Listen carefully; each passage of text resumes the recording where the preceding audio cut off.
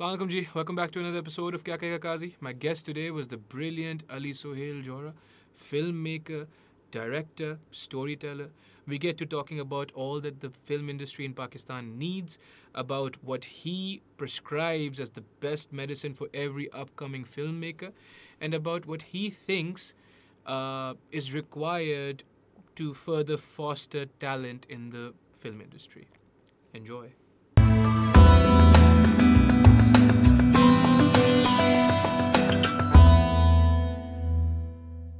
3, 2, 1.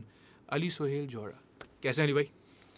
मैं बिल्कुल ठीक, first class sir. Thank you very much for calling. Oh yeah please, it's wonderful to have you here. आपकी green tea का हम इंतजार कर रहे थे, लेकिन फिर वो ग्रीन टी आती रहेगी. कोई मसला आ जाएगी इंशाल्लाह. फिल्म मेकर, यस, आर्टिस्ट, या story teller. Story teller. Most recently आपका जो काम बहुत सारे लोगों के रेडार्स पे आया है, that was the Polly ad. या सिंध एंथम, पॉली सिंध. हाँ, पॉली सिंध. बताओ क्या चल रहा है और ये how did you make this ad, क्योंकि ये पूरी आपकी, आप लिखा भी आपने था, सब कुछ आपने किया था. अच्छा, so basically the story behind this ad was कि ये पॉपुलर इज अवर क्लाइंट. मैं उनके लिए ऑलरेडी 2 प्रोजेक्ट्स कर चुका था पहले भी. So they gave me this song जो उन्होंने खुद ही कंपोज करवाया था शुजा हैदर से. सही. Shuja Haider is very one of my favourite music producers as well Pakistan. तो उनका ये मुझे एंथम आया जो कि इन्होंने ऑलरेडी 1.5 साल पहले बनवाया था, जो कि यूट्यूब पे भी अवेलेबल था. ठीक है. It was released on YouTube MP3 version.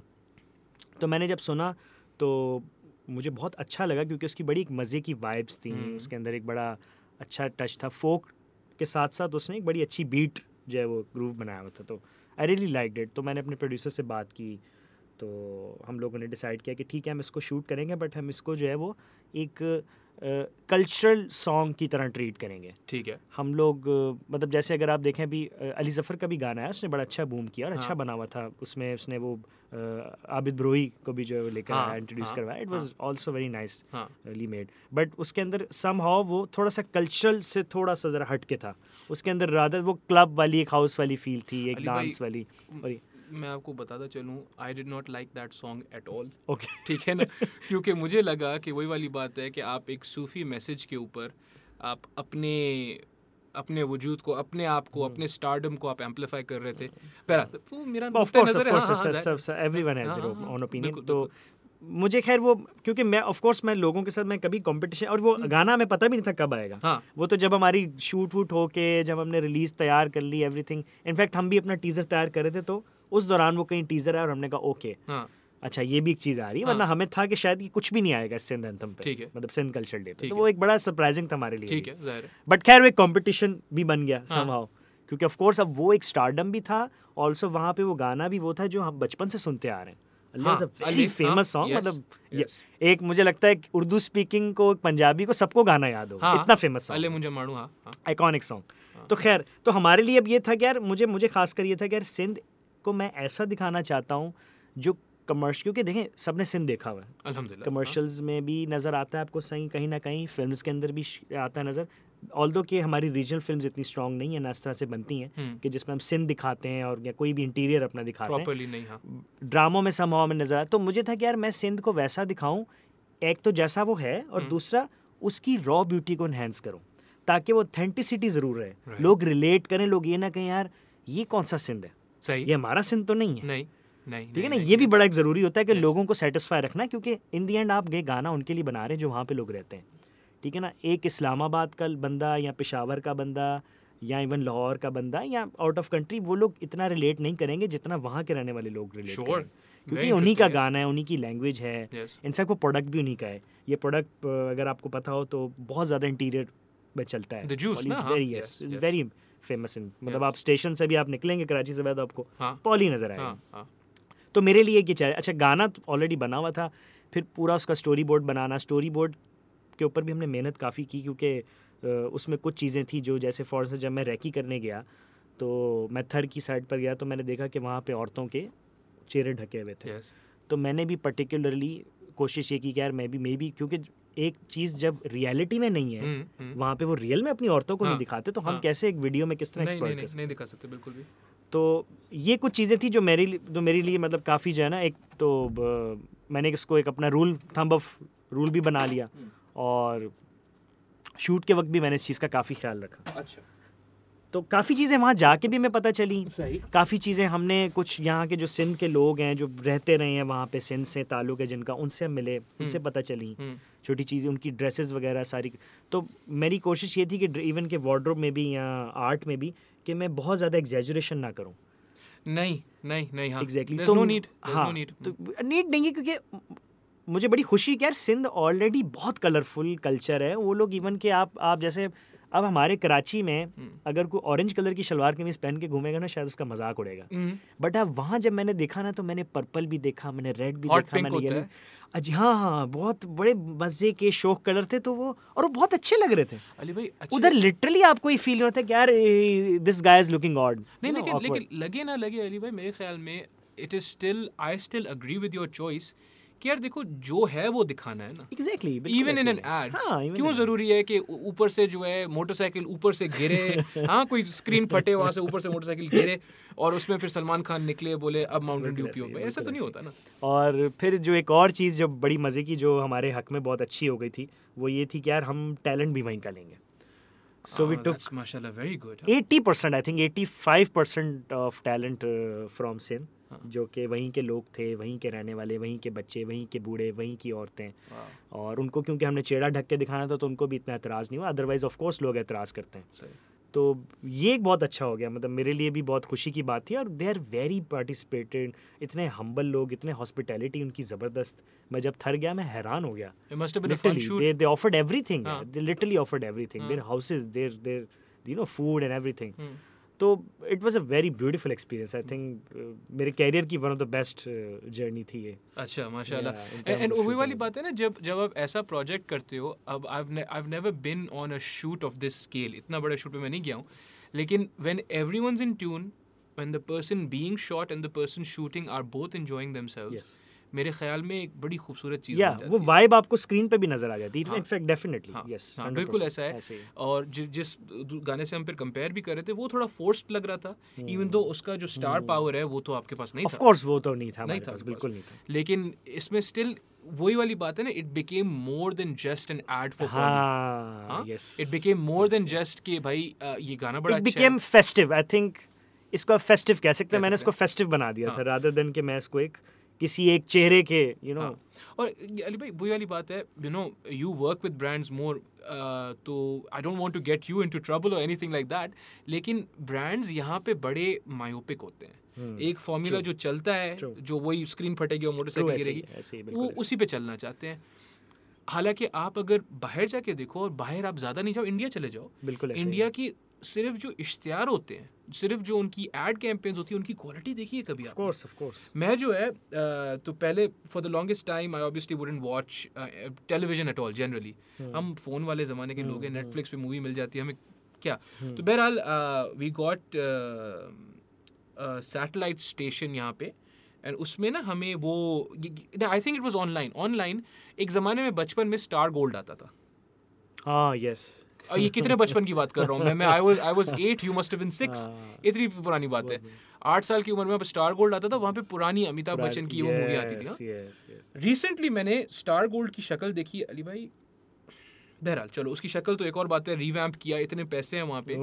उस पे जो इश्तिहार चल रहे थे, each one of those ads could have been a cultural content. In fact, it was cultural content. Wow. सिर्फ ये नहीं था कि भाई वो इश्तिहार है फिलिप्स के रेजर के लिए, ये था कि भाई ये खिड़की है इंडिया के अंदर। फिर गूगल का इश्तिहार बना, फिर वो खिड़की है इंडिया के अंदर।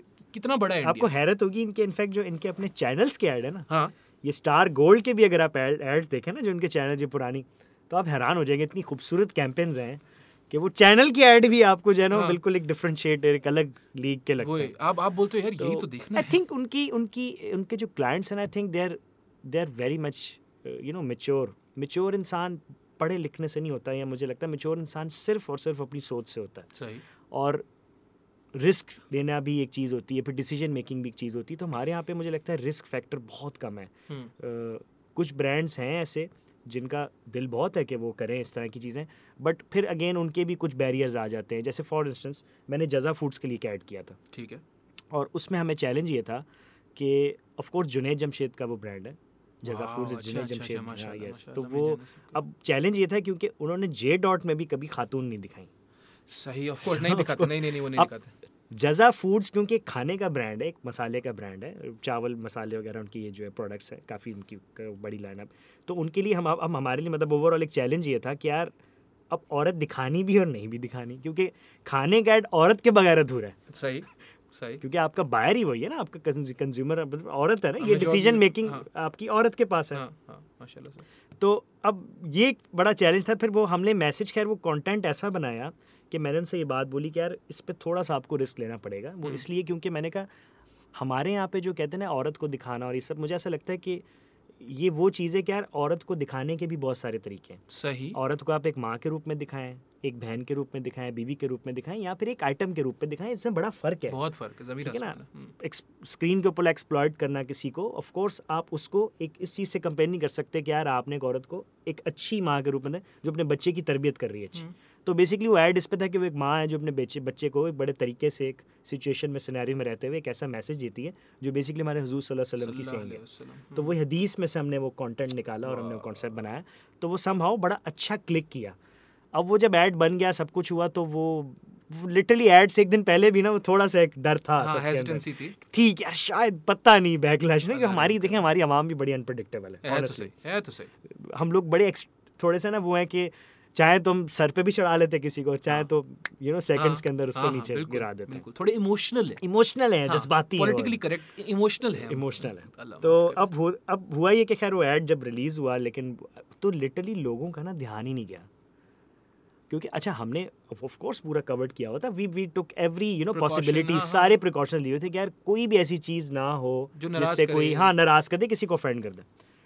तो बट स्टिल किसी ने ना कुछ पॉइंट आउट ही नहीं किया, और लोगों का वो मैसेज इतना पसंद आया कि वो बहुत ज़्यादा उनका ऐड वायरल हुआ। In fact not just it got viral in Pakistan, मुझे इंडिया से भी बहुत अच्छे मैसेजेस, कमेंट्स हमारे प्रोडक्शन हाउस के पेज पे, सब पे, वाइड एंगल पे, तो वो हमें ना बहुत अच्छा रिस्पॉन्स आने लगे, जिसकी वजह से क्लाइंट को एक एक कॉन्फिडेंस मिल गया कि उन्होंने कहा कि अच्छा यार अच्छी चीज़ पे रिस्क लेने से अच्छा रिजल्ट आता है। सही। तो ये एक समहाउ हमारे लिए अच्छा हो गया। दूसरा मुझे अब ऐसा लगता है कि इसी तरह आहिस्ता आहिस्ता इसको देखकर बाकी ब्रांड्स को भी एक मिलेगा। तो कहने का मकसद है कि यार आप जब तक आप एक स्टेप नहीं लेंगे, अगर आप वेट करते रहेंगे कि नहीं यार पहले वो देखते हैं उसको बनाने दो, तो ना आपको थोड़ा लेना पड़ेगा स्टेप आहिस्ता आहिस्ता। इंडिया ने भी लिया ना, देखें उन्होंने भी कहीं ना कहीं से तो लिया होगा ना। सही। मुझे नहीं पता, चलो भी हो सकता है 15 साल पहले लिया, 20 साल पहले किसी ने तो लिया था ना। सही।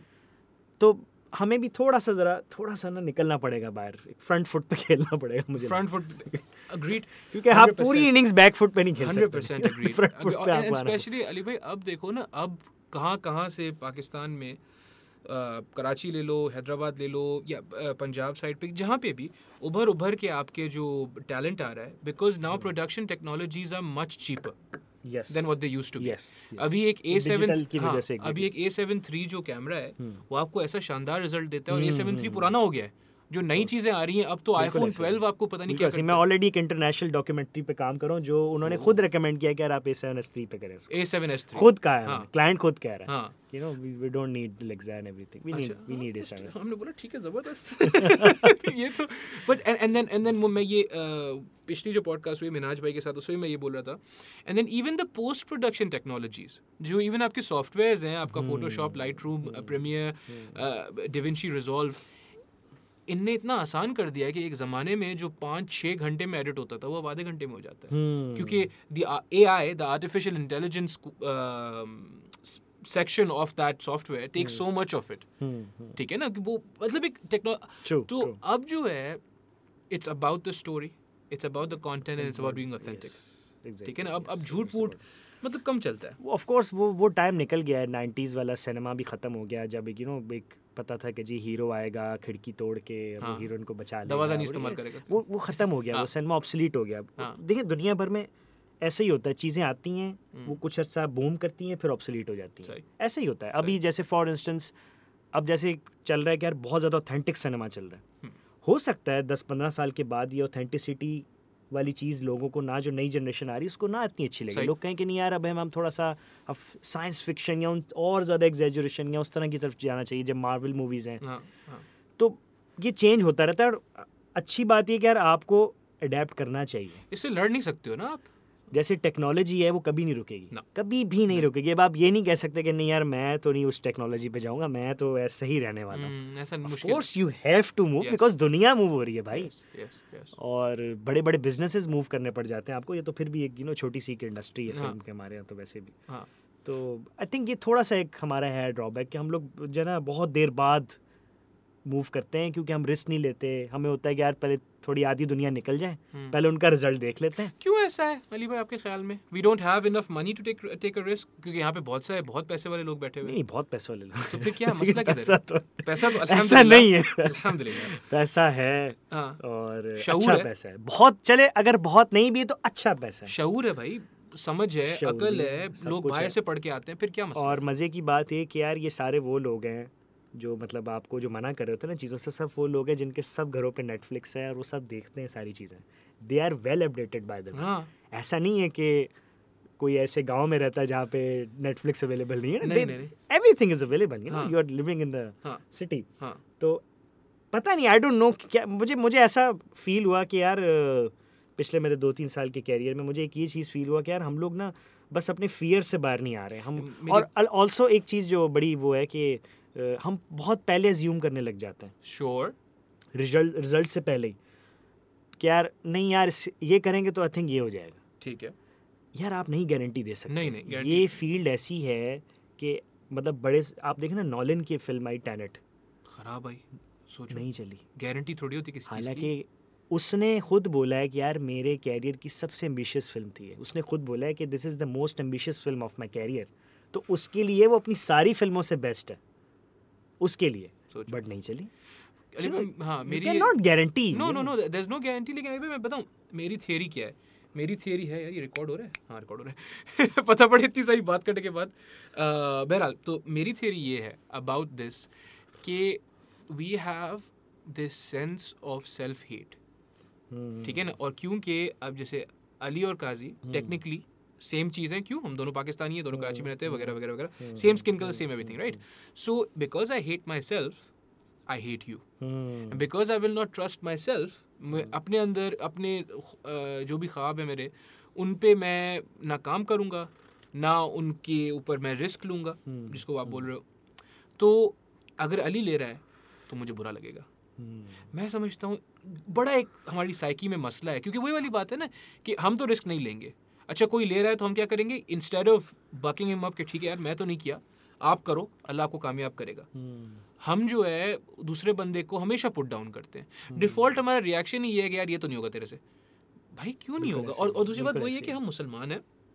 आयतुल कुर्सी में अल्लाह ताला अपनी तारीफ़ करते हैं. हर तारीफ़ उनके लिए ये कर सकते हैं. अल्लाह ताला बोलते हैं कि मैं बेशुमार कुर्सी का मालिक हूँ. I am the lord of the infinite throne. बेशुमार मतलब ये कि 100% जो आपको चाहिए, 100% जो मुझे चाहिए हमें मिल सकता है. ठीक है ना.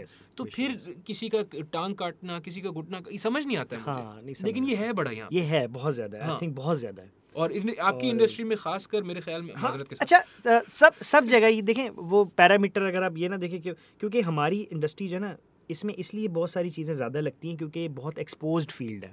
Yes, you know it's very exposed compare to corporate sector या आप इंडस्ट्रियल सेक्टर चले जाएं. वो है सब जगह ही अलग अलग उसकी होगी, यू नो इंटेंसिटी शायद चेंज होगी, बट हमारे यहाँ पे ज़रा चीज़ें बहुत जल्दी मंजर आम पर आ जाती हैं. श्योर. यू नो तो इसलिए वो लोग कहते हैं नहीं यार इधर तो बहुत ज़्यादा, इधर बहुत ज़्यादा है. ऐसा है नहीं असल में. हाँ एवरीवन इज इक्वल, सब कुछ है. कम भी नहीं है, ऑफ कोर्स कम नहीं है तो तभी तो आ रही हैं चीज़ें. बट मुझे लगता है बाकी जगहों पे भी हैं. सही बात है. तो बस यार मुझे मैं जब इस फील्ड में आया था तो मैंने खुद से एक प्रॉमिस किया था कि यार मैं कंपटीशन में नहीं पढ़ूंगा कभी भी, किसी से भी नहीं. But you will take ideals, कुछ आपके हीरोज इंस्पिरेशन ज़रूर लूँगा. और यू नो एडमायर भी करता हूँ लोगों को. बहुत सारे लोग हैं अपनी मेरी खुद की इंडस्ट्री में जिनको मैं बहुत एडमायर करता हूँ, जिनसे मैंने बहुत सीखा भी है. और जो मेरे कुछ मेंटोर्स भी हैं जिनके साथ मैंने काम किया. तो लेकिन यार मैंने कभी ये नहीं, इनफैक्ट मेरी अपनी टीम में भी ऐसे बहुत सारे लोग हैं. ऑफ कोर्स जो मेरे एडीज़ हैं, जो मेरे साथ असिस्टेंट्स हैं, एक ना एक दिन उनको भी डायरेक्टर्स बनना है. इंशाल्लाह बिल्कुल बनेंगे. दे आर वेरी टैलेंटेड और मुझे बड़ी खुशी है कि वो अब बड़े अच्छी मेहनत कर रहे हैं, हर चीज़ पे मेहनत करते हैं, ओन करते हैं मेरे प्रोजेक्ट को भी बहुत ज़्यादा. तो लेकिन अब ये चीज़ नहीं कि यार अगर वो कल को 1-2 साल के बाद या जल्दी बन जाते हैं तो मैं ये सोचना शुरू कर दूं कि नहीं यार ये क्यों इतनी जल्दी बन गया, मुझे तो आने में 4 साल लगे थे, इसको कैसे 2 साल लगे। सही, ये चीज़ नहीं होनी चाहिए क्योंकि देखें सबकी जर्नी अलग है, बिल्कुल है। सबकी मेंटालिटी अलग है, सबकी द कैपेसिटी ऑफ ऑब्जर्वेशन भी अलग है। सही सही। कुछ लोग जल्दी ज़्यादा अच्छे ऑब्जर्वेंट होते हैं, वो जल्दी आगे निकल जाते हैं। कुछ लोग जल्दी फार्मूला पिक कर लेते हैं, आगे निकल जाते हैं, because in the end it's a formula. हर किसी के ऊपर है कि यार कौन कितनी जल्दी पिक करता है और वो अपना एक फार्मूला बना के इसको स्ट्रीमलाइन कर देता है। तो मेरा अपना टाइम लगा, मुझे अपनी जर्नी थी, मेरे अपनी वजूहत थी, अपने फैक्टर्स थे, किसी और के अलग हो सकते हैं ना तो, हो, कम हो, आसानी हो, कुछ भी हो। कुछ भी मेरे ख्याल में अली भाई खासकर ये जो आपने बात बोली ना कि आपके साथ काम कर रहे हैं और आपसे ज़्यादा जल्दी निकल जाएं, ये बर्दाश्त हमारे मुआशरे में जनरली कम होती है। कम होता है। And I think the opposite needs to be understood, क्योंकि वो आपके साथ काम कर रहे हैं ना, you have a share in their success. मतलब आपके साथ बिल्कुल ऐसे ही, आपके साथ काम किया, आपके साथ काम किया, तो आप थोड़ा उनको ये बोल सकते हो कि भाई तुम मानो ना मानो, मेरे साथ काम करके तुम्हें कोई फायदा हुआ है, अल्हम्दुलिल्लाह, that in itself is a victory, अगर आप ऐसे सोचो। लेकिन एग्जैक्टली, ट्रू ऑल्सो देखें उनकी वजह से भी तो आपको they served you for so many.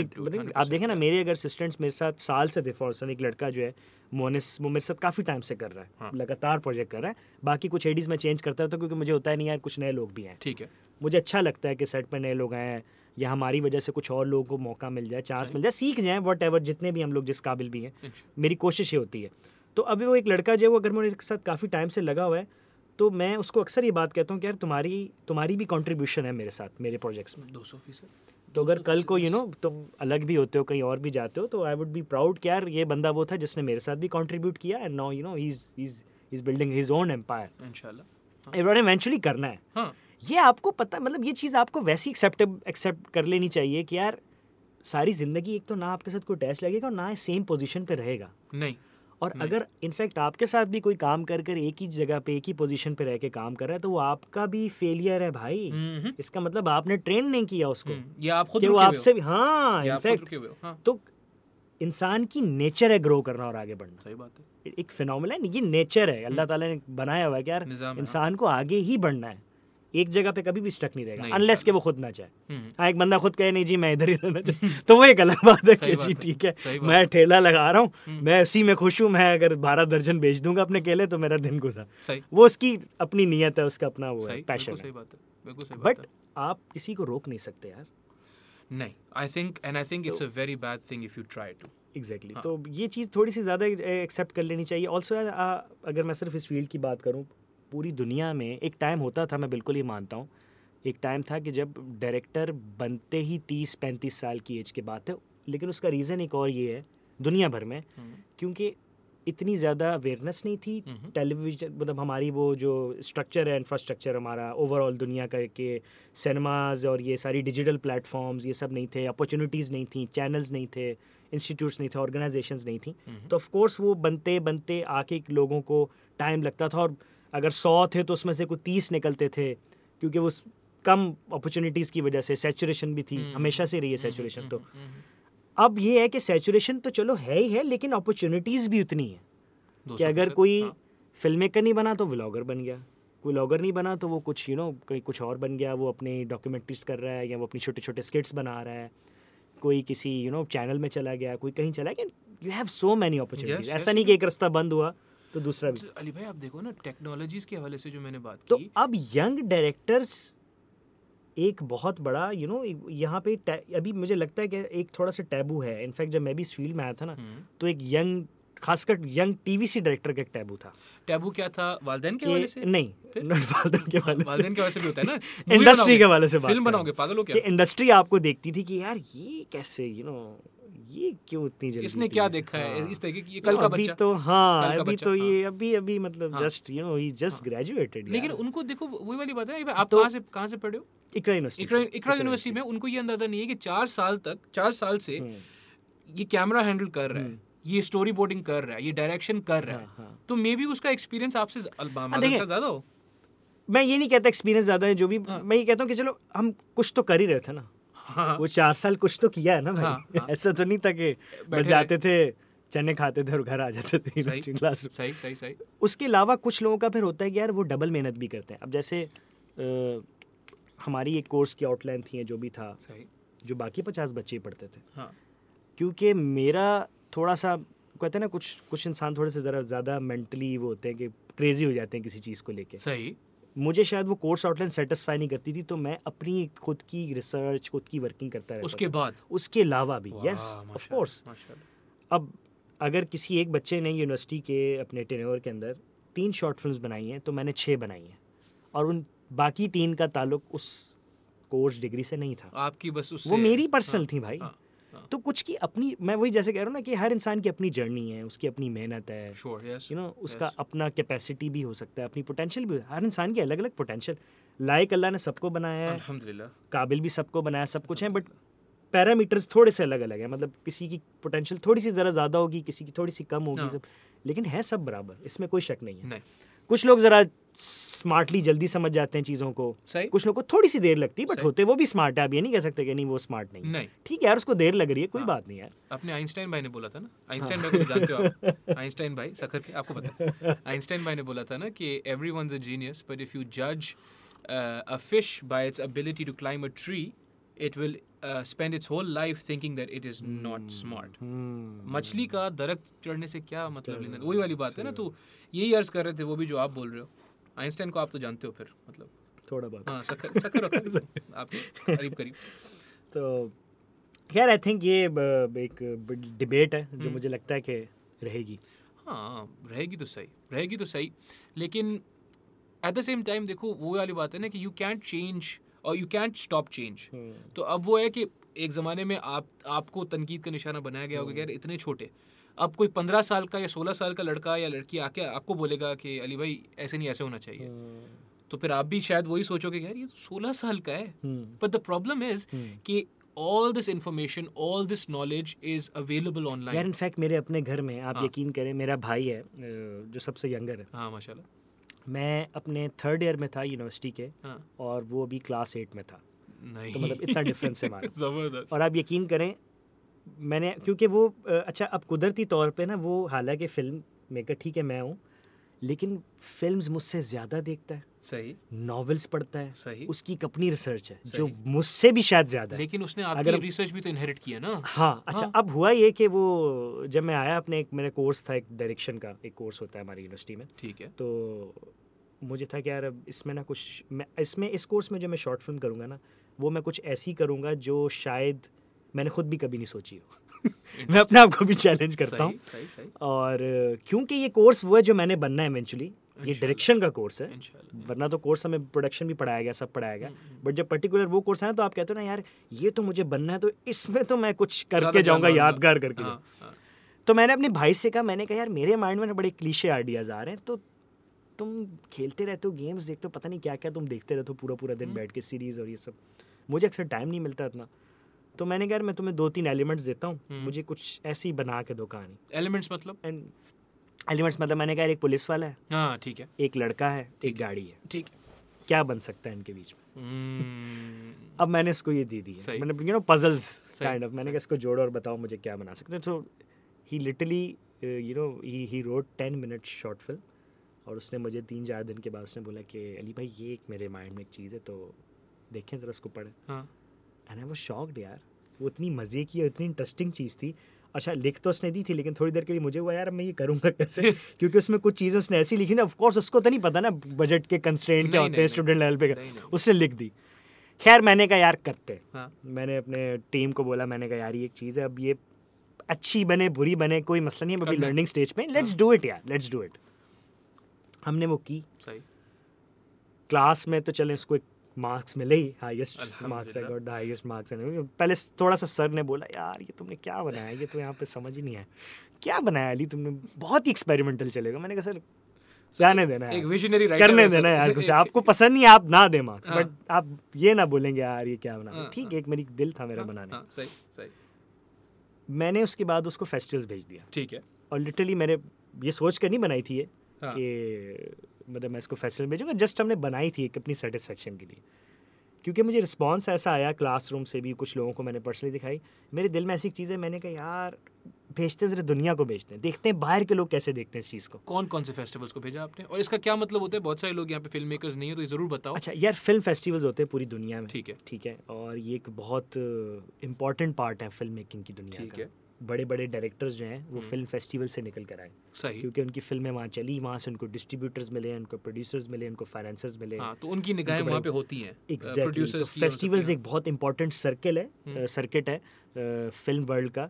लेकिन ऑफ कोर्स ये एक आम ऑर्डिनरी इंसान को इतना नहीं पता होता, क्योंकि वो फिल्में देखते हैं जो सिनेमा पे चलती हैं। सही, जैसे क्योंकि फेस्टिवल्स में फिल्म्स बेसिकली फिल्टर होती हैं, राइट, ऑफ कोर्स। वहाँ से फिर जो फिल्में निकल के किसी को डिस्ट्रीब्यूटर मिल गया, किसी को वो मिल गया, किसी को नेटफ्लिक्स ने उठा लिया, अमेजोन को उठा लिया, तो वो जाकर अपने प्लेटफॉर्म्स पे या सिनेमा में डाल देते हैं फलान।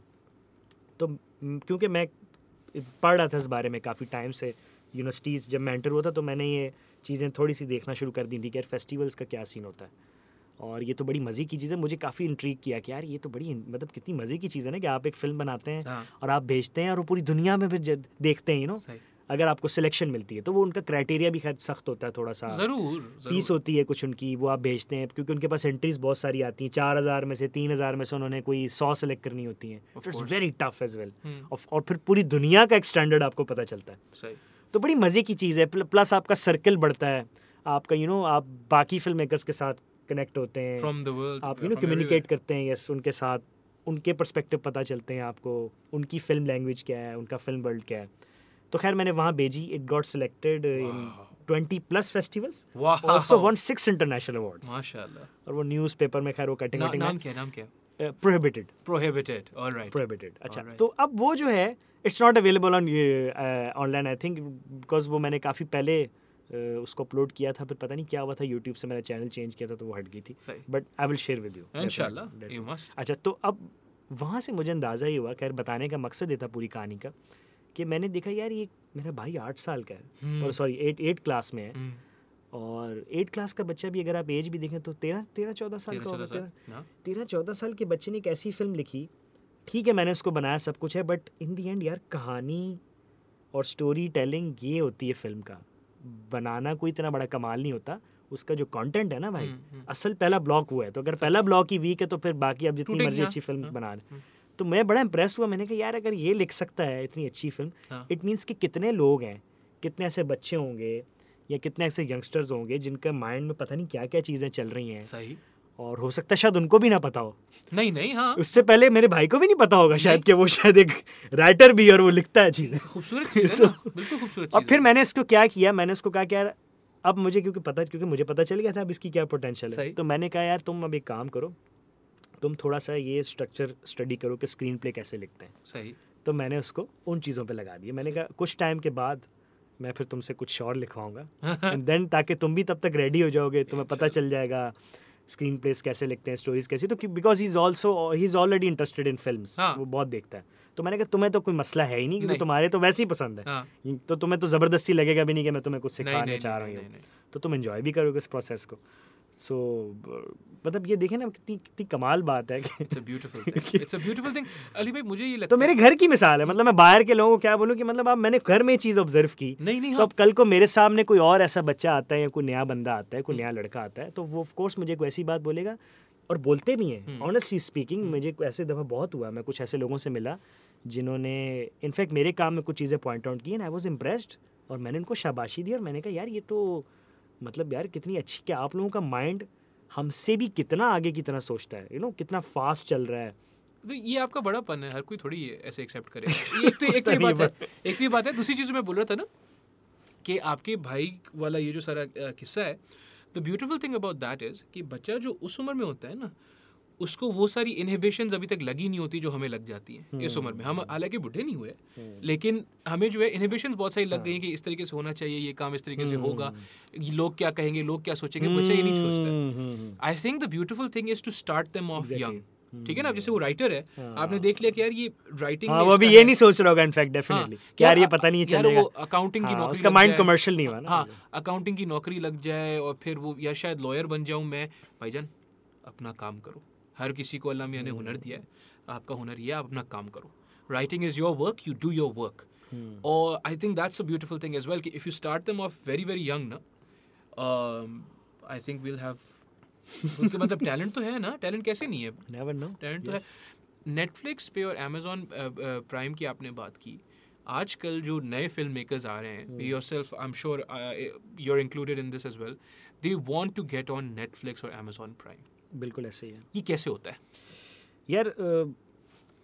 हमारे यहाँ पे थोड़ा सा एक मसला ये हुआ अनफॉर्चुनेटली कि हम लोगों का क्योंकि इंफ्रास्ट्रक्चर इतना अच्छा है नहीं इंटरनेट के हवाले से या पेमेंट्स के हवाले से। अब नेटफ्लिक्स और अमेज़ॉन जो है ना, ये लोग in the end they are money making business. Of course Netflix कोई इमदाद नहीं कर रहा, नहीं, या नहीं। कोई या वो ऐसे नहीं अल्लाह वास्ते नहीं बैठा हो कि बस आए हमारे साथ फिल्में करें, अली भाई आप आए बस, वो हिट होगी कि नहीं होगी कोई मसला नहीं बेटा, जितनी दिल करे फिल्में बनाएं, हम पैसे लगाने के लिए ऑफ कोर्स ऐसे हमारे दे पास प्ले ऑन नंबर्स। अच्छा, course. मेरी अभी रिसेंटली बल्कि बड़ा अच्छा टॉपिक आपने छेड़ा, मैं एक जगह गेस्ट स्पीकर गया हुआ था, तो वहाँ पे मेरी रिसेंटली बात हुई थी, मैंने स्टूडेंट्स को यही बता रहा था कि यार वो भी उन्होंने भी सेम क्वेश्चन मुझसे पूछा कि यार हम नेटफ्लिक्स क्यों नहीं बना रहे।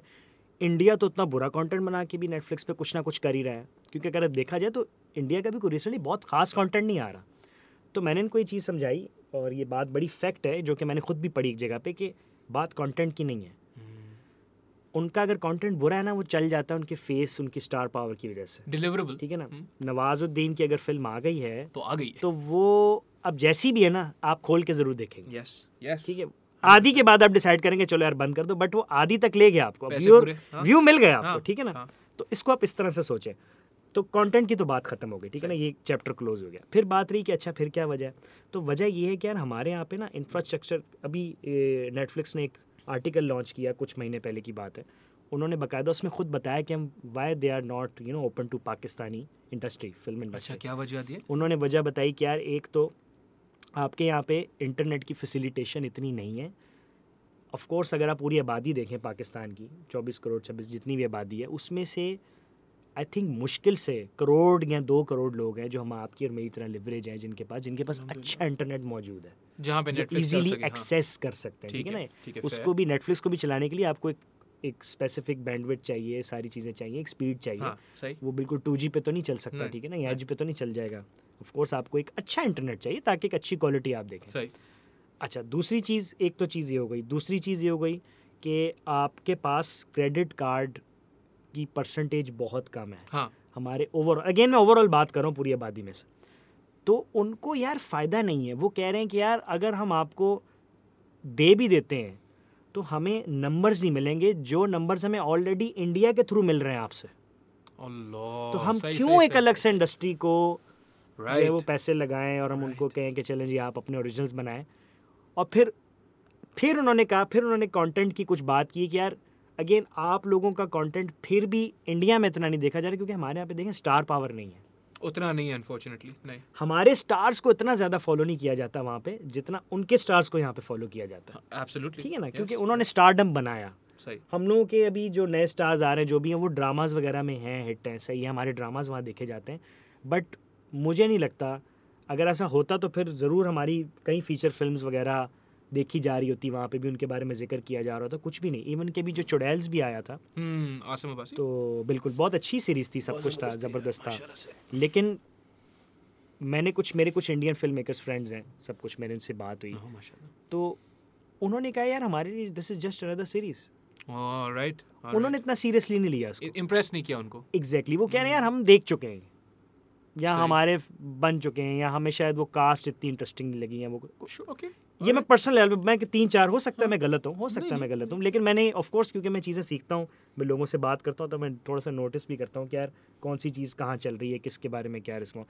तो ये सारे फैक्टर्स हैं जो नेटफ्लिक्स देख रहा है इस तरह से, क्योंकि यार वो एक बिजनेस पॉइंट ऑफ व्यू से देख रहा है इस चीज़ को। सही। तो कंटेंट की टेंशन नहीं है। हमारे फिल्म मेकर्स कुछ ऐसे हैं जो आई एम श्योर जो नए फिल्म मेकर्स आएंगे वो अच्छा कंटेंट करेंगे अगर उनका मौका दिया जाए, डेफिनेटली। लेकिन बात है कि अपॉर्चुनिटी क्रिएट करना बहुत ज़रूरी है। पहले अपॉर्चुनिटी तब क्रिएट होगी अगर हमारी गवर्नमेंट या इन चीज़ों की। और अच्छा, इंडिया को क्यों जी, चलें इंडिया पे अगर हम आते हैं तो इंडिया को क्यों मिल रहा है, क्योंकि अगेन यार उनकी अच्छा इंफ्रास्ट्रक्चर उनका भी कोई बहुत कमाल नहीं है, कोई अमेरिका के लेवल का नहीं है ऑफ कोर्स, लेकिन अच्छा है, क्योंकि वहाँ पे अभी भी आप देखें पेमेंट मेथड्स, पेपैल है, हमारे यहाँ पे तो पेपैल भी नहीं है।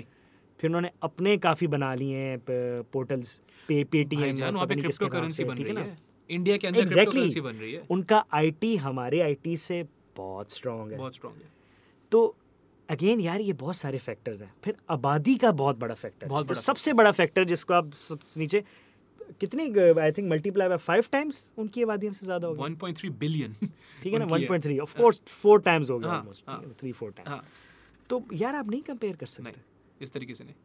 तो ये सारा जो है ना इशू है कि तो वो फिर ऊपर से कहते हैं कि यार देखें आपका और इंडिया का कल्चर भी तो ऑलमोस्ट सेम ही है ना, तो अगर वहाँ पे फिल्म बन रही है तो देखते तो आप लोगों नहीं है, और हम देखते हैं और देखते भी. उनको तो देखें, उनको तो पता है ना, उनके पास तो सारे.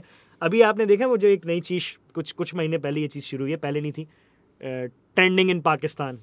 पहले नहीं था जब नेटफ्लिक्स शुरू में नहीं आया. नहीं. ये अभी आना शुरू. तो हाँ. इट मीन्स कि उनको पता है कि हाँ. कौन सी चीज़ पाकिस्तान में और ज्यादातर इंडियन फिल्म होती है. ज़्यादातर इंडियन फिल्म. अब आप मुझे बताओ. हाँ, सही बात है. सही तो बात कह है. रहे हैं कि भाई जब हम एक जगह से एक चीज़ बनवा रहे हैं, हाँ. तो हमें क्या जरूरत है हम 2 जगह पैसा लगाएं. Feasibility wise it makes no sense. अच्छा, क्योंकि उनका ऑलरेडी एक हेडक्वार्टर है वहाँ पे इंडिया में. इंडिया में. हाँ. अब यहाँ पे भी अगर फॉर इंस्टेंस अगर वो चले कहते हैं कि जी चलें ठीक है अब पाकिस्तान से भी बनवाए प्रोडक्शन, तो वो एक और हेडक्वार्टर नहीं बनाएंगे, हमें इवेंचुअली यहाँ तो इंडिया जाना पड़ेगा, हमें सिंगापुर जाना पड़ेगा. Right. इंडिया के साथ हमारे भी ताल्लुकात ठीक नहीं है. नहीं. ठीक है, और सिंगापुर रीच करना वो फिर एक नई हैसल है. सही. सही. क्योंकि हमारे यहाँ पे अगेन पेमेंट्स का मसला है, हम बाहर पेमेंट्स भेजना अजाब है, बाहर से पेमेंट आना अजाब है. It's a very long procedure. वरना तो हमारे यहाँ पे जो किक स्टार्टर बिजनेसेस हैं वो पता नहीं कहाँ पहुँचे होते. अगर इतनी आसानियाँ होती सही. बाहर से पेमेंट्स फ्रीलांसर्स के लिए, सही. चीज़ों के लिए, तो फिर सही. तो क्या ही बात थी. सही. बट नहीं है ना, आपका वो भी अभी ठीक नहीं है. हम्म.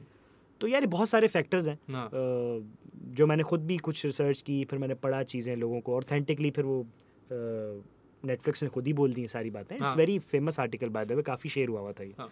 तो मैंने पढ़ा तो वो तो ये सारी चीज़ें आई थिंक अल्लाह करे आगे कुछ 4 साल 5 साल में I don't know literally I don't know. शायद अगेन उसका भी मुझे हल ये नज़र आता है कि मे बी हमें या तो कोलैबोरेट करना पड़े किसी थर्ड फिल्म इंडस्ट्री से, मे बी शायद टर्की, मे बी क्योंकि इंडिया से तो अभी मुझे कुछ अनकरीब हालात शायद बेहतर होते नज़र नहीं आ रहे, क्योंकि वो काफ़ी सारी चीज़ें उसमें इन्वॉल्व हैं पॉलिटिकली, और मे बी शायद कुछ और ऐसी. हाँ, टर्की में बाद में उन्होंने ओरिजिनल्स बनाना शुरू कर दिए, तो हाँ. टर्की एक रीचेबल है, बट पता नहीं अब टर्की कितना कंफर्टेबल होगा हमारे साथ कोलैबोरेट करने में, चीज़ें करने में. तो वो एक रास्ता बन सकता है, उस पर भी अगर हम फोकस करें तो. सही. कोई गवर्नमेंट या कोई ऐसा बंदा इनिशिएटिव ले तो. दूसरा ऑप्शन अली भाई, चाइनीज़ फिल्म इंडस्ट्री बहुत बड़ी है, इतनी बड़ी है इनफैक्ट उनकी मार्केट इतनी ख़तरनाक है कि वो हॉलीवुड के डायरेक्टोरियल चॉइसेस को, स्टोरी चॉइसेस को भी अफेक्ट करती है. बिल्कुल ऐसी है. ठीक और है ना? आपको पता है चाइनीज़ इंडस्ट्री को ज़रूरत भी नहीं है नेटफ्लिक्स की. नहीं उनको नहीं है. वो आपने नोटिस किया होगा, आपको सबसे कम चाइनीज़ फिल्म्स नजर आएंगी. हाँ. कोरियंस नजर आएंगी बहुत ज़्यादा, बट हाँ. चाइनीज़ नहीं नजर आएंगी. आप अभी भी खोल के देखें, हाँ, आपको नहीं, ब्राउज़र नहीं, पे नहीं मिलेगी चाइनीज़. लेकिन वी कुड, वो इतनी स्ट्रांग है यार. लेकिन हम उनके पास जाके सीख सकते हैं. नहीं सीख सकते. वहाँ पे उनके काम उनके हिसाब से वो क्या कर रहे हैं. तो ऐसे एवेन्यूज़ ये टर्की, चाइना, ये तो हैं, लेकिन उनको भी एक्सप्लोर कैसे करेंगे, क्या करेंगे. मुझे जो है ना कभी कभार थोड़ा होप कम नज़र आता है फिल्म इंडस्ट्री पे, क्योंकि बहुत सारे हाँ. जो टॉप पे लोग हैं ना, वो नई जगह नहीं है ना. बना. देखें जगह की ऊपर से यार एग्जॉस्ट हो चुके हैं बहुत सारे लोग. वो मतलब जैसे एग्जॉस्ट कहने का मकसद है कि यार अब जो बहुत सारे सीनियर जो हमारी लॉट है, दे अचीव्ड एवरीथिंग. मतलब उन्होंने कर लिया जो करना था जिंदगी में. माशाल्लाह. नाम भी है, सब कुछ है, पैसा भी है, इज्जत है, सब अल्हम्दुलिल्लाह. तो वो कहता है ना, एक इंसान आता है ना, इंसान की जिंदगी में फिर एक टाइम आता है जब एक क्वेश्चन आता है, तो फिर वो कहता है now what. Now what, exactly. अब क्या? तो ये वाली बात, तो वो ज़रूरत भी नहीं है. तो ज़रूरत नहीं है, इस वजह से जो है वो नीचे के लोग सफ़र हो रहे हैं. आप हाँ, जो ज़रूरत नहीं है तो आप जगह घेर के क्यों बैठे हो? साइड में हो जाओ ना.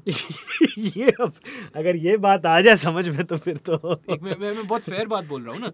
हमें ज़रूरत है, उनको नहीं है, तो वो अगर सिर्फ थोड़ी सी जगह दे दे, हम अगर साइड से उनको. आप यकीन करें, अनुराग कश्यप ने अपना एक प्रोडक्शन हाउस जब बनाया फैंटम, खुद वो साल में एक फिल्म करता है. अब तो खैर अब साल 2 साल में उसकी कोई 1-2 आने लग गई हैं. बाकी 6 से 7 फिल्में उसकी नीचे की लॉर्ड उसके एडीज कर रहे होते हैं एज ए डायरेक्टर. वो इस तरह से ग्रो कर रहा है, क्योंकि उसने ये कहा था, उसका मैं एक इंटरव्यू सुन रहा था, तो ही सेड कि यार मैं अकेला, इट्स अ वॉर. जो सिनेमा वो लेकर आ रहा था ना, वो एक बड़ी वॉर थी उनके कमर्शियल सिनेमा से. उसने पैरेलल सिनेमा खड़ा किया, क्योंकि गैंग्स ऑफ वसीपुर टाइप की फिल्में इस तरह की नहीं चलती थी इंडिया में भी, इतनी कॉमन नहीं थी. ये बाद में थोड़ी राम गोपाल वर्मा करता होता था, बट वास्तव टाइप की, बट वो भी अगेन बिजनेस को इतना नहीं करती थी. तो इसने कहा कि यार ये एक जंग है जो मैं अकेले नहीं कर सकता, तो मुझे अपने साथ ना पूरी फ़ौज चाहिए। तो उसने अपनी फ़ौज तैयार की। फिर उस तरह देखा देखी और डायरेक्टर्स आए और लोगों को हिम्मत मिली जो नहीं पहले कर रहे थे थोड़ा दबे, वो भी आ गए। जो ना वो लोग बड़ा कलेक्टिवली काम कर रहे हैं। सही। वो ये नहीं कह रहा कि मैं अकेले ही कर दूंगा, वो एक विजन पे काम कर रहे हैं, सिर्फ मेरी टीम ही कर लेगी। वो फिर कोलैबोरेट भी करता है, वो बाहर के लोगों को भी लेकर आ जाता है, अक्सर बाहर के राइटर्स को अप्रोच कर लेगा, बाहर के डायरेक्टर्स को अक्सर ले आएगा और प्रोडक्शन अपनी दे देगा कि चलो यार ये चीज़ एग्जीक्यूट शायद वहाँ का बंदा ज़्यादा अच्छा करेगा। जैसे भी गोल एक सीरीज़ बनी थी नेटफ्लिक्स की, गोल, उसमें डायरेक्टर, हाँ उसमें डायरेक्टर उन्होंने बाहर का लिया हुआ, हॉलीवुड डायरेक्टर है, प्रोडक्शन सारी वो इंडिया की, कास्ट सारी इंडिया की, बट उसका फील वो उस तरह का था, हॉरर वो। तो उन्होंने कहा यार बाहर का डायरेक्टर लो, रिस्क लेने की ज़रूरत नहीं है, हम भी सीखेंगे बल्कि। तो वो आई थिंक बड़ा फ़र्क है वो एक्सपोजर और ये सारी चीज़ों का, माइंडसेट का। बट अगेन फाइनेंशियल लिमिटेशन नहीं है। हम इस बात पे अग्रीड को क्या बोलते हैं उर्दू में? मुतमईन? अच्छा, फाइनेंशियल लिमिटेशन से एक चीज़ और आती है कि जैसे फाइनेंशियल लिमिटेशन इसलिए भी नहीं होनी चाहिए कि यार फॉर इंस्टेंस हम कोई ऐसी फिल्म तो बना नहीं रहे जिसमें हमको डिजास्टर्स दिखा रहे हैं या हमारा कोई हैवी सीजी है। नहीं, हम मैक्सिमम क्या दिखाएंगे ज़्यादा से ज़्यादा, इवन के अगर आप इंडिया की हैं, टर्की की भी अगर आप ले लें, थोड़े से फाइट सीक्वेंसेस हैं, लेकिन टर्की की भी अगर ले लें तो वो भी जो स्टोरीज बता रहे हैं हाउस टू हाउस फिल्म्स बता रहे हैं जी। वो भी कुछ सीजी वीजी नहीं कर रहे हैं, कोई बड़ा बड़ा वो नहीं कर रहे हैं। उनके ड्रामे भी अगर आप देखें तो बड़ी हाउस टू हाउस वो है। गेम ऑफ थ्रोन्स नहीं बन रहा, ठीक है ना, तो हम भी नहीं बनाएंगे, नहीं, और ज़रूरत भी नहीं है। नहीं। तो नॉर्मल स्टोरीज और जो डोमेस्टिक स्टोरीज हैं इनको बताने के लिए कोई बहुत ज़्यादा पैसा नहीं लगता। हाँ, एक डिसेंट अमाउंट अगर आपके पास हो, पैसा लगता है, ऐसा भी नहीं है कि आप फ्री में जाके फिल्म बना देंगे। Of course movie is you know it's expensive thing, it's an expensive but then you make that money back. Exactly. तो उसकी पैकेजिंग आप ऐसी करें, उसकी आप लोगों को उसकी मार्केटिंग ऐसी करें कि लोग इंट्रीग करें। लोगों को इंट्रीग करना आपका काम है भाई। आप कोई भी अगर फिल्म बनाते हैं आप उसकी पैकेजिंग ऐसी बनाएं यार। अब आपका एक प्रोडक्ट है, फॉर सर ये रेड बुल है, ऑफ कोर्स आप एक हद तक इसको आप इसकी वो करेंगे, मार्केट करेंगे, मतलब आप बोलेंगे कि यार इसके अंदर ये भी है, फलाना है, जो भी है। बट जो बंदा कैन उठाएगा ना ये वो उसकी पैकेजिंग देखकर उठाएगा। जाहिर है, पहले तो हाथ ही डालेगा ना देखकर कि भाई ठीक है यार ये रेड बुल है, ये ड्रिंक एनर्जी ड्रिंक है, ब्रांड नेम है, लेट्स ट्राई इट। जो फर्स्ट टाइम मैं फर्स्ट बार की बात कर रहा हूँ, फिल्म ही पहली दफा देखने आता है सिनेमा में, तो उसकी पैकेजिंग, तो आपके ट्रेलर्स और ये सारी चीज़ें बड़ी मैटर करती हैं। फिल्म की पैकेजिंग, उसकी पीआर होती है, ट्रेलर्स होते हैं, पोस्टर्स होते हैं। तो अगर वही लोगों को इंट्रीग नहीं करेंगे तो लोग नहीं आएंगे देखने, लोग ट्राई नहीं करेंगे। बाकी ऑफ कोर्स फिर आपका अंदर कंटेंट है, सही, अगर वो अच्छा होगा तो फिर एक बंदा देखकर दूसरे को भी कहेगा, आप बोलोगे रेड बुल तुम भी ट्राई करो यार अच्छी है। आप जो अली भाई, वैसे generally you work with all sorts of productions and video and everything. अभी नए हमारे दो जो गानों के हवाले से या म्यूजिक के हवाले से आए, एक आया कोक स्टूडियो, एक आया वीलो साउंड स्टेशन। ये आपकी नज़र के थ्रू तो गुजरे होंगे। बिल्कुल। इनकी प्रोडक्शन मार्केटिंग कैसी लगी? मज़ा आया? या I think we all won the race, हाँ, क्लियरली, और काफ़ी उसकी फंकी यूथ ओरिएंटेड वाइब थी तो जिसमें वो कामयाब भी हो गए काफ़ी हद तक, क्योंकि उन्होंने काफ़ी कलरफुल सा। अच्छा देखें, दूसरा एक चीज़ मुझे लगी कि यार कोक स्टूडियो का ना एक बड़ा स्टैंडर्ड टेम्पलेट सेट हुआ था। जी। तो वो आई थिंक समहाउ 10 साल से हो रहा है, तो वो एक मोनोटनस भी क्रिएट कर रहा था। तो मोनोटनी को तोड़ने की भी बड़ी ज़रूरत थी, और उसके अलावा कुछ और वैसा, या तो आई थिंक नेस्कैफे बेसमेंट हो रहा था, वही नेस्कैफे बेसमेंट हो रहा था, और वो अच्छा हो रहा था। मुझे by the way Nescafe Basement मुझे बहुत पसंद है, बहुत अच्छा है। लेकिन अगेन ये सारे ना वो एक मोनोटनस पे चल रहे थे। मतलब ये थोड़ा एक नई चीज़ आना ज़रूरत थी मुझे लगता है। उसके लिए होता है कि यार नई चीज़ जब आती है ना तो कंपटीशन का माहौल भी बनता है, वरना आपको लगता है हाँ मुझे लगता है कोक स्टूडियो के लिए भी अच्छी बात है। मे बी शायद अब वो नेक्स्ट टाइम जब आएंगे तो वो थोड़ी और कोई इम्प्रूवमेंट, कोई कुछ नई चीज कुछ करेंगे, कुछ ना कुछ तो करेंगे डेफिनेटली। ये हम समझते नहीं है, कंज्यूमर के लिए कंपटीशन हमेशा अच्छी चीज होती है। अच्छी चीज हम टेक्निकली कंज्यूमर हुए ना, हाँ हमारे लिए जबरदस्त अच्छी चीज है ना, बहुत अच्छी चीज है। तो उसमें आपको बड़ा वो हो जाता है कि यार अच्छा मैं यहाँ से लूँ। पहले तो आपके पास एक ही था, तो आपने कहा अब यही सुनना है, उसकी मर्जी, साल बाद आएगा तो हमने यही सुनना है। अब क्या हो, आपके पास चॉइसेस आ गई। अब आपने कहा अच्छा कोक नहीं, अच्छा चलो यार वेलो देखते हैं, अच्छा वेलो नहीं, चलो यार नेस्कैफे देखते हैं, नेस्कैफे नहीं अब एक और चीज़ आने वाली है सुनने में आ रहा क्या? है। Yes, it's Bisconni, I think उसका भी टीजर लॉन्च हुआ है। तेरी बिस्कॉनी भी खैर। कर रहा है कुछ। फिर एक और ब्रांड भी सुनने में आया, वो भी कुछ कर रहा है। अल्लाह। यू नो देयर 4-5 नाउ, हाँ, देयर 4-5 नाउ। हाँ। और अच्छी बात है, अल्लाह करे म्यूजिक इंडस्ट्री हमारी इस वजह से जो है इंशाल्लाह बहुत गुड ज़्यादा- for the artist. Good for the artist, good for the musicians and everyone, हाँ, हाँ, और लिसनर्स हाँ, स्पेशली। हाँ। तो आई थिंक वेलो ने काफ़ी अच्छा उसको वो किया, उसका वो उसकी अगेन उसकी पैकेजिंग बड़ी मज़े की थी। उसका जब टीजर वीजर भी आया कुछ लग रहा था, हाँ। वो इंट्रीग कर रहा था आपको। Social definitely। मीडिया पे जबरदस्त कैंपेन। ज़बरदस्त कैंपेन थी उसकी, Right. बड़ी मज़े की थी। Right. इनफैक्ट अगर आप उसको एज अ प्रोडक्ट भी आप देखें तो उन्होंने प्रोडक्ट के इमेज से भी काफ़ी, क्योंकि वो प्रोडक्ट भी काफ़ी वो है जिसके एड्स वगैरह जब उन्होंने बनाया वो शहरियार मुनव्वर को लेके, तो काफ़ी फंकीनेस उसके अंदर, बड़े कलर्स और इस तरह से बड़ा उसकी वो उस तरह की फील थी, मॉडर्न यू नो। तो उन्होंने अगेन वही चीज़ अडेप्ट की अपने ओवरऑल सेटअप में, packaging, सारी हाँ। चीज़ें पैकेजिंग सही। में, वार्डरोब्स में, सब जगह पे। हाँ, तो अच्छा प्रोडक्ट निकल गया, लोगों को क्लिक कर गया आई थिंक। हाँ, and मे भी artists- शायद अब पहला साल था, नेक्स्ट ईयर और अच्छी चीज़ हो, या इतने- कंटेंट पे और मजीद ध्यान इतने हो। बड़े आर्टिस्ट लाए आप लोग, मतलब आतिफ असलम आ गया यार, आतिफ असलम मजाक आ तो गया, नहीं है ना of course, भाई? of course, और of course, बिल्कुल ऐसे ही। फिर ये जो है शमून इस्माइल टाइप शमून इस्माइल आ गया यंग यूथ के ये उसको आयमा भी बेग, तो अच्छा बैलेंस रखा था, आई हाँ, थिंक अच्छा बैलेंस लाइनअप सही था। था। Strings, मैं अब याद स्ट्रिंग्स कर ने रहा खुद हूँ कौन परफॉर्म कौन था। किया। हाँ। स्ट्रिंग्स तो खैर by the way produced by Strings as oh अच्छा। तो Strings of course Awesome. Strings are behind this. What's next for you? So अभी पॉली वाला ऐड हुआ, इससे पहले भी आपने बहुत सारे काम किए, ठीक है ना? अच्छा, अगेन मैंने कभी भी ना, मैं ऑनेस्टली अगर आपको बताऊं, हाँ, मैं कभी भी टीवीसी डायरेक्टर नहीं बनना चाहता था। दिस इज नॉट अ और मैं टीवीसी still- टेक्निकली ना, हाँ, इट्स लाइक अ तो नहीं, मैंने इससे पहले जो काम किए, हाँ, जो मैं आपको भी बता रहा था, हाँ, जज़ा फूड्स वगैरह, और हमारी एक और कैंपेन थी जो काफ़ी हिट गई थी, जायके की ज़मा, अहमद फूड्स के लिए। सही। Please do check that out. I will इंशाल्लाह। हाँ, हाँ, तो absolutely. वो भी जो है वो काफ़ी, लेकिन मतलब मैं कभी भी ना इन चीज़ों को होल हार्टेडली ओन नहीं करता। उसका रीज़न ये है कि यार ये वो चीज़ें हैं जो सम हाउ मैं किसी के लिए कर रहा हूँ। ऑफ कोर्स उनकी इसमें ज़्यादा से है, और ठीक है हम कंटेंट बना के देते हैं, हम खुद कंटेंट करते हैं, डायरेक्ट मैं करता हूँ, सारी चीज़ें होती हैं, कंट्रोल में भी होती हैं, but in the end it's their product, ठीक है ना? Fair. ठीक है ना, because they fair. Are spending then of course they will own more. एक फिल्म मेकर की जो प्रॉपर्टी होता है वो उसकी फिल्म ही होती है। सही, सही। और क्योंकि मैंने पढ़ा भी फिल्म था, मेरी जर्नी भी फिल्म मेकिंग में थी, और मैंने बनना भी आगे ये था, ये तो सम ऑफ कोर्स एक टीवीसी प्रोडक्शन में आपको इसलिए आना पड़ा क्योंकि हमारे यहाँ पे आपको किचन भी चलाना है, आपने ब्रेड एंड बटर भी करना है, जो कि Exactly. बहुत ज़रूरी है, आपने Exactly. एक घर चलाना है, सब कुछ है, सारी चीज़ें हैं, आपने अपने भी खर्चे देखने हैं, सब कुछ करना है, तो वो आपको कहीं ना कहीं से स्टार्ट लेना पड़ता है। Sure. तो लेकिन मैं टीवीसी मतलब जब मैं इंडस्ट्री में आया तो मुझे उसमें भी यही था कि मैं यहाँ पर भी वो काम करना पसंद करूँगा, या वो काम करूँगा जो मेरी कहीं ना कहीं हेल्प करेगा फिल्म मेकिंग में, क्योंकि film of course is a narrative thing, Yes. Narrative होता है, कहानी होती है, तो मैं कमर्शियल्स के अंदर भी somehow story telling, characters इस तरह की चीज़ें करूँगा, ताकि ये एक तरह से मेरी प्रैक्टिस बन जाए। Oh, that's Feature a के beautiful. लिए। Yeah, that's a beautiful thought. Yeah. और साथ साथ मैं शॉर्ट फिल्म्स तो कर रहा था, अभी भी इंशाल्लाह अभी भी प्लान किया हुआ है आगे मार्च में। हाँ, what's that तो, about? वो भी बताना पड़ेगा। मैं बताता हूँ हाँ, आपको हाँ। बिल्कुल। अच्छा, तो वो बेसिकली यार वो अब एक जर्नी इस तरह से बनी हुई है कि टीवीसी करनी पड़ रही है, but in the end eventually मुझे बनना फिल्म मेकर ही था, और मैं फिल्म ही करूँगा, इंशाल्लाह। और मे बी शायद, आई डोंट नो, देखते हैं आगे किस्मत क्या होती है।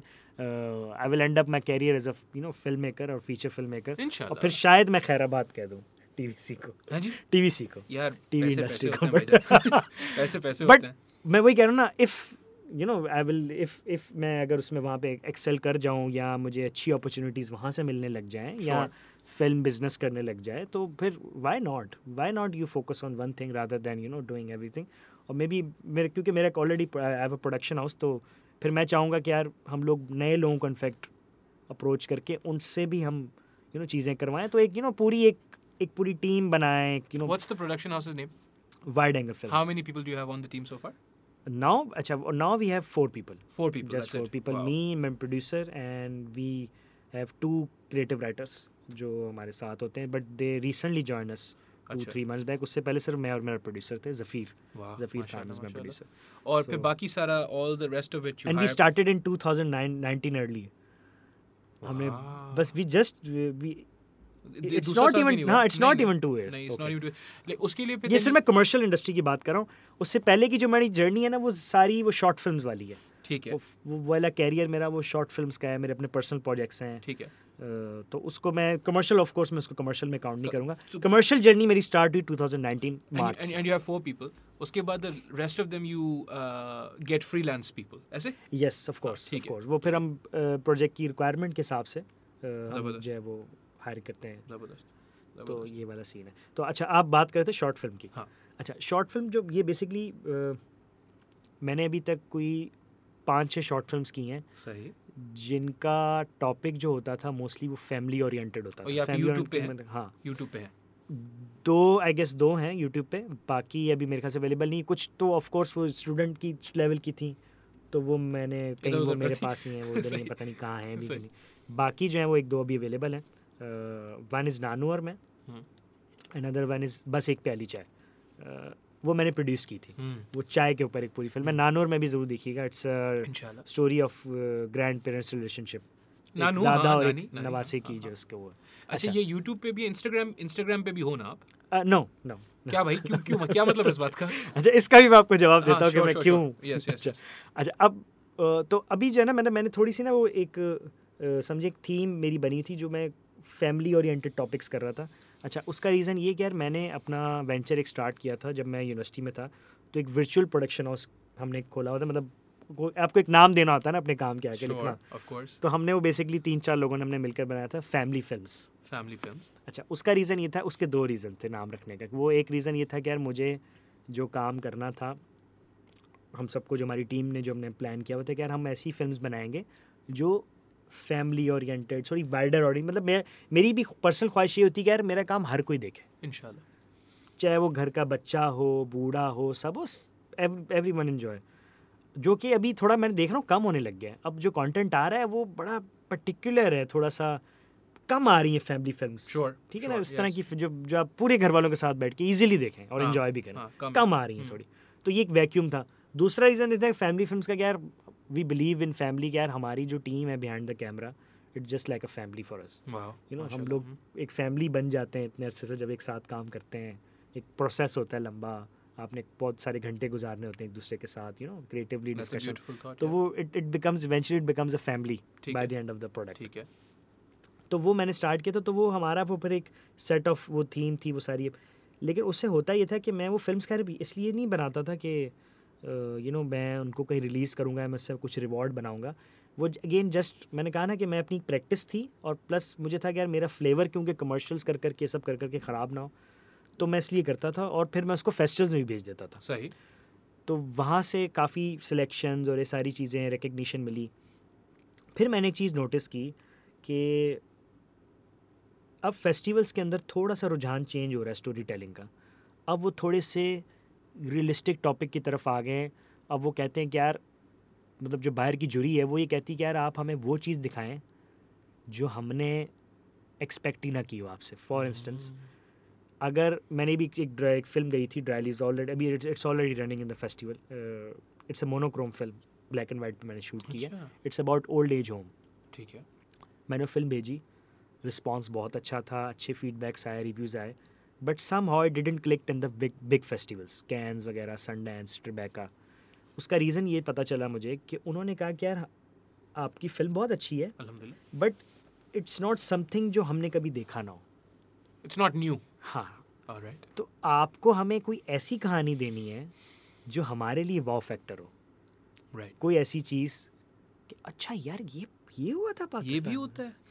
सही। अच्छा, अब ये ज़रूरी नहीं कि इसकी नेगेटिव कॉन्नोटेशन हो, नहीं नहीं, कुछ पॉजिटिव भी हो सकता है, कुछ बीच की चीज़ भी हो सकती है।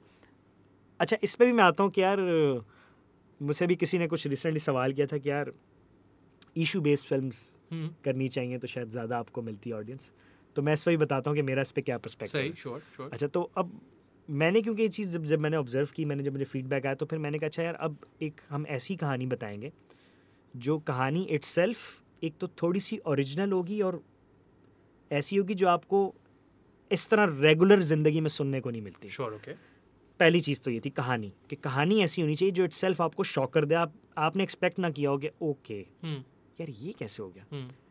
एंड देन उस कहानी के अराउंड उस वक्त क्या क्या हो रहा था वहाँ पे, या बैकड्रॉप पे क्या इवेंट चल रहा था, या सोसाइटी में क्या हो रहा था, या हमारे कंट्री के अंदर या कराची के अंदर ऐसे क्या इवेंट्स हो रहे थे जिसका कुछ इन्फ्लुएंस है उस कहानी के अंदर, तो उसको हम कनेक्ट करेंगे तो फिर वो एक उसके ऊपर ऑथेंटिसिटी की एक लेयर भी चढ़ जाएगी। Sure, of course, और yes. वो एक आपका बन जाएगा कि इवेंट समाओ एक वो बन जाएगा कि जी ये एक original story, although it's not an original story, but उसकी पैकेजिंग ऐसी हो जाएगी कि वो एक ओरिजिनल कहानी लगेगी। Sure. आप बोलेंगे ओके अच्छा, Hmm. अगर ये इस तरह एक फैमिली के साथ हुआ है, इट मीन्स कि ये कहीं होता ना है। कहीं तो हुआ है किसी के होता है, साथ। हाँ हाँ। तो फिर मैंने इवेंचुअली इस तरह की कहानी हमने बनाई, जो मेरा राइटर है मार, उसने लिखी। और काफ़ी टाइम पहले हमने बेसिकली एक सम सीरीज़ कर रहे थे, वेब सीरीज़, ये उसका एक एपिसोड था। तो हमने उस एपिसोड को निकाल के हमने कहा इसको हम एक शॉर्ट फिल्म करते हैं, तो ये समहाउ हमारा एक पायलट भी बन जाएगा।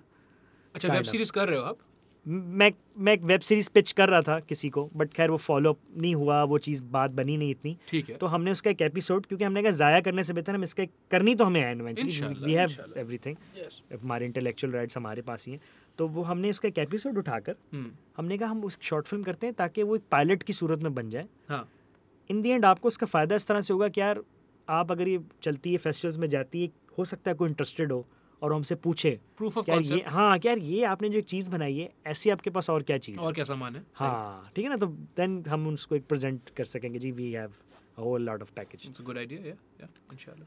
तो इसमें जो है वो अब लेट्स सी, अब मैं वेट कर रहा हूँ। बेसिकली ये प्लान मैंने किया हुआ था अपनी टीम के साथ, उसके कुछ लोग बिजी हैं, वो मार्च में फ्री होंगे इंशाल्लाह। और फिर इंशाल्लाह हम इसको मार्च में एग्जीक्यूट करने का सोच रहे हैं अभी। तो थोड़ी सी ज़रा मुश्किल फिल्म है मेरी बाकी फिल्मों से, क्योंकि इसमें थोड़ी सी टेक्निकलिटीज़ हैं। ऑल्सो इसमें हम पीरियड जा रहे हैं, we are It's a almost period going piece. 20 years बैक। Oh wow, all right. तो ये 90s की बात है। अच्छा, how much can you tell me without spoiling it? How much can you tell me? किस चीज़ के बारे में? यार ये अच्छा, नहीं। थोड़ा सा मैं कॉन्फिडेंशियल चलो रखना ठीक है, चाहता हूँ। उसका जबरदस्त, रीज़न ये है कि इंतजार ये- रहेगा इंशाल्लाह। इतना बता दूँ कि it's a sensitive topic, Oh wow. It is a that's why I can not speak publicly. Okay, all right. तो और उसका रीज़न भी है कि मैं बना के इसको फेस्टिवल्स में भेजना चाह रहा हूँ, ताकि यहाँ पे फिर अगर मैं दिखाऊँ तो कुछ लोग ऑफेंड ना हो, ये ना हो, अल्लाह बिकॉज खैर इट्स अ करे। Very personal thing. हाँ।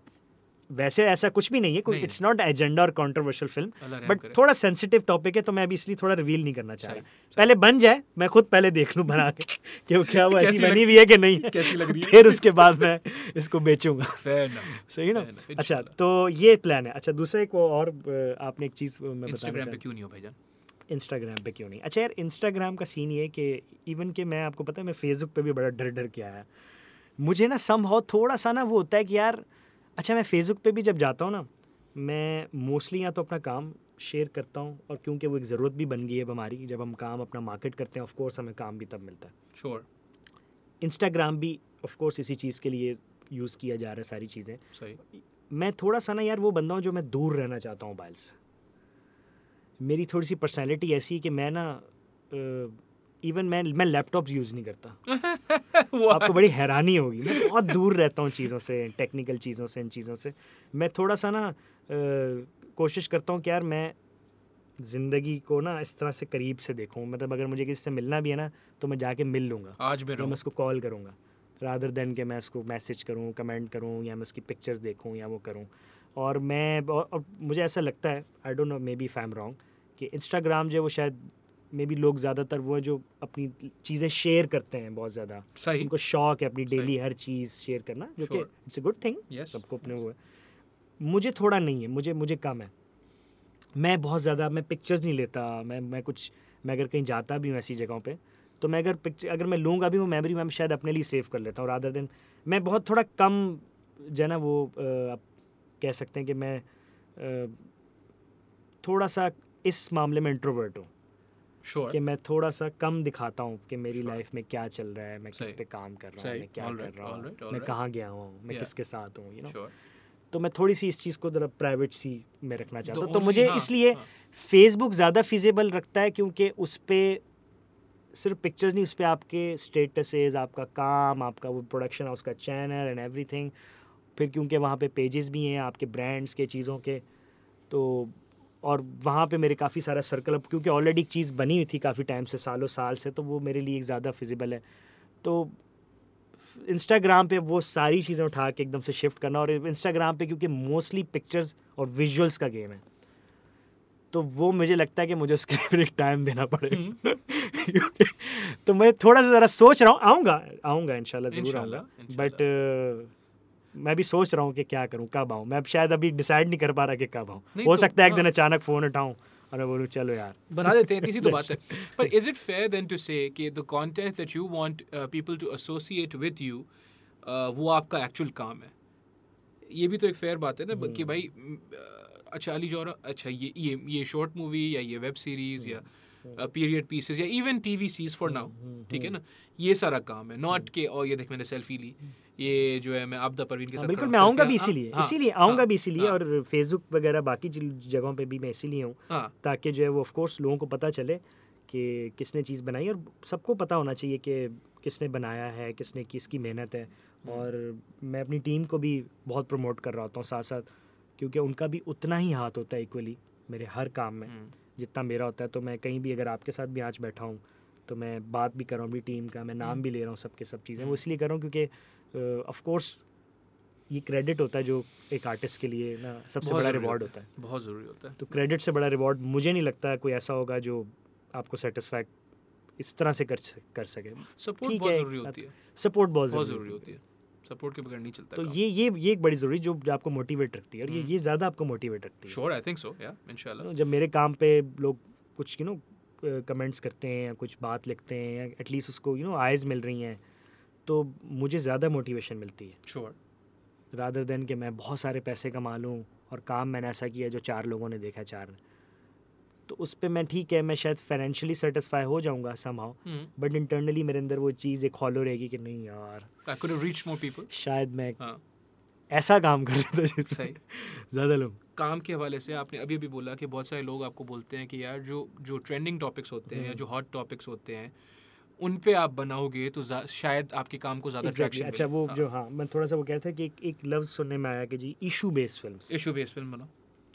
अच्छा मुझे ऐसा लगता है काजी, ये शायद बहुत सारे लोग शायद डिसएग्री करें मेरी इस बात से, बट यार मेरा एक अपना परसेप्शन है कि यार फिल्म इशू बेस्ड नहीं हो सकती भाई. Film is a purely story telling concern, ठीक है ना. ठीक है. सबसे पहले आपकी स्टोरी बिकती है, आपका इशू नहीं बिकता. नहीं, ठीक है ना. आप स्क्रिप्ट जब लिखने जाते हैं, कोई भी कहानी भी जब आप लिखते हैं, आप पहले ये नहीं लिखते कि यार मैं फ़लाने केस के ऊपर बना रहा हूँ.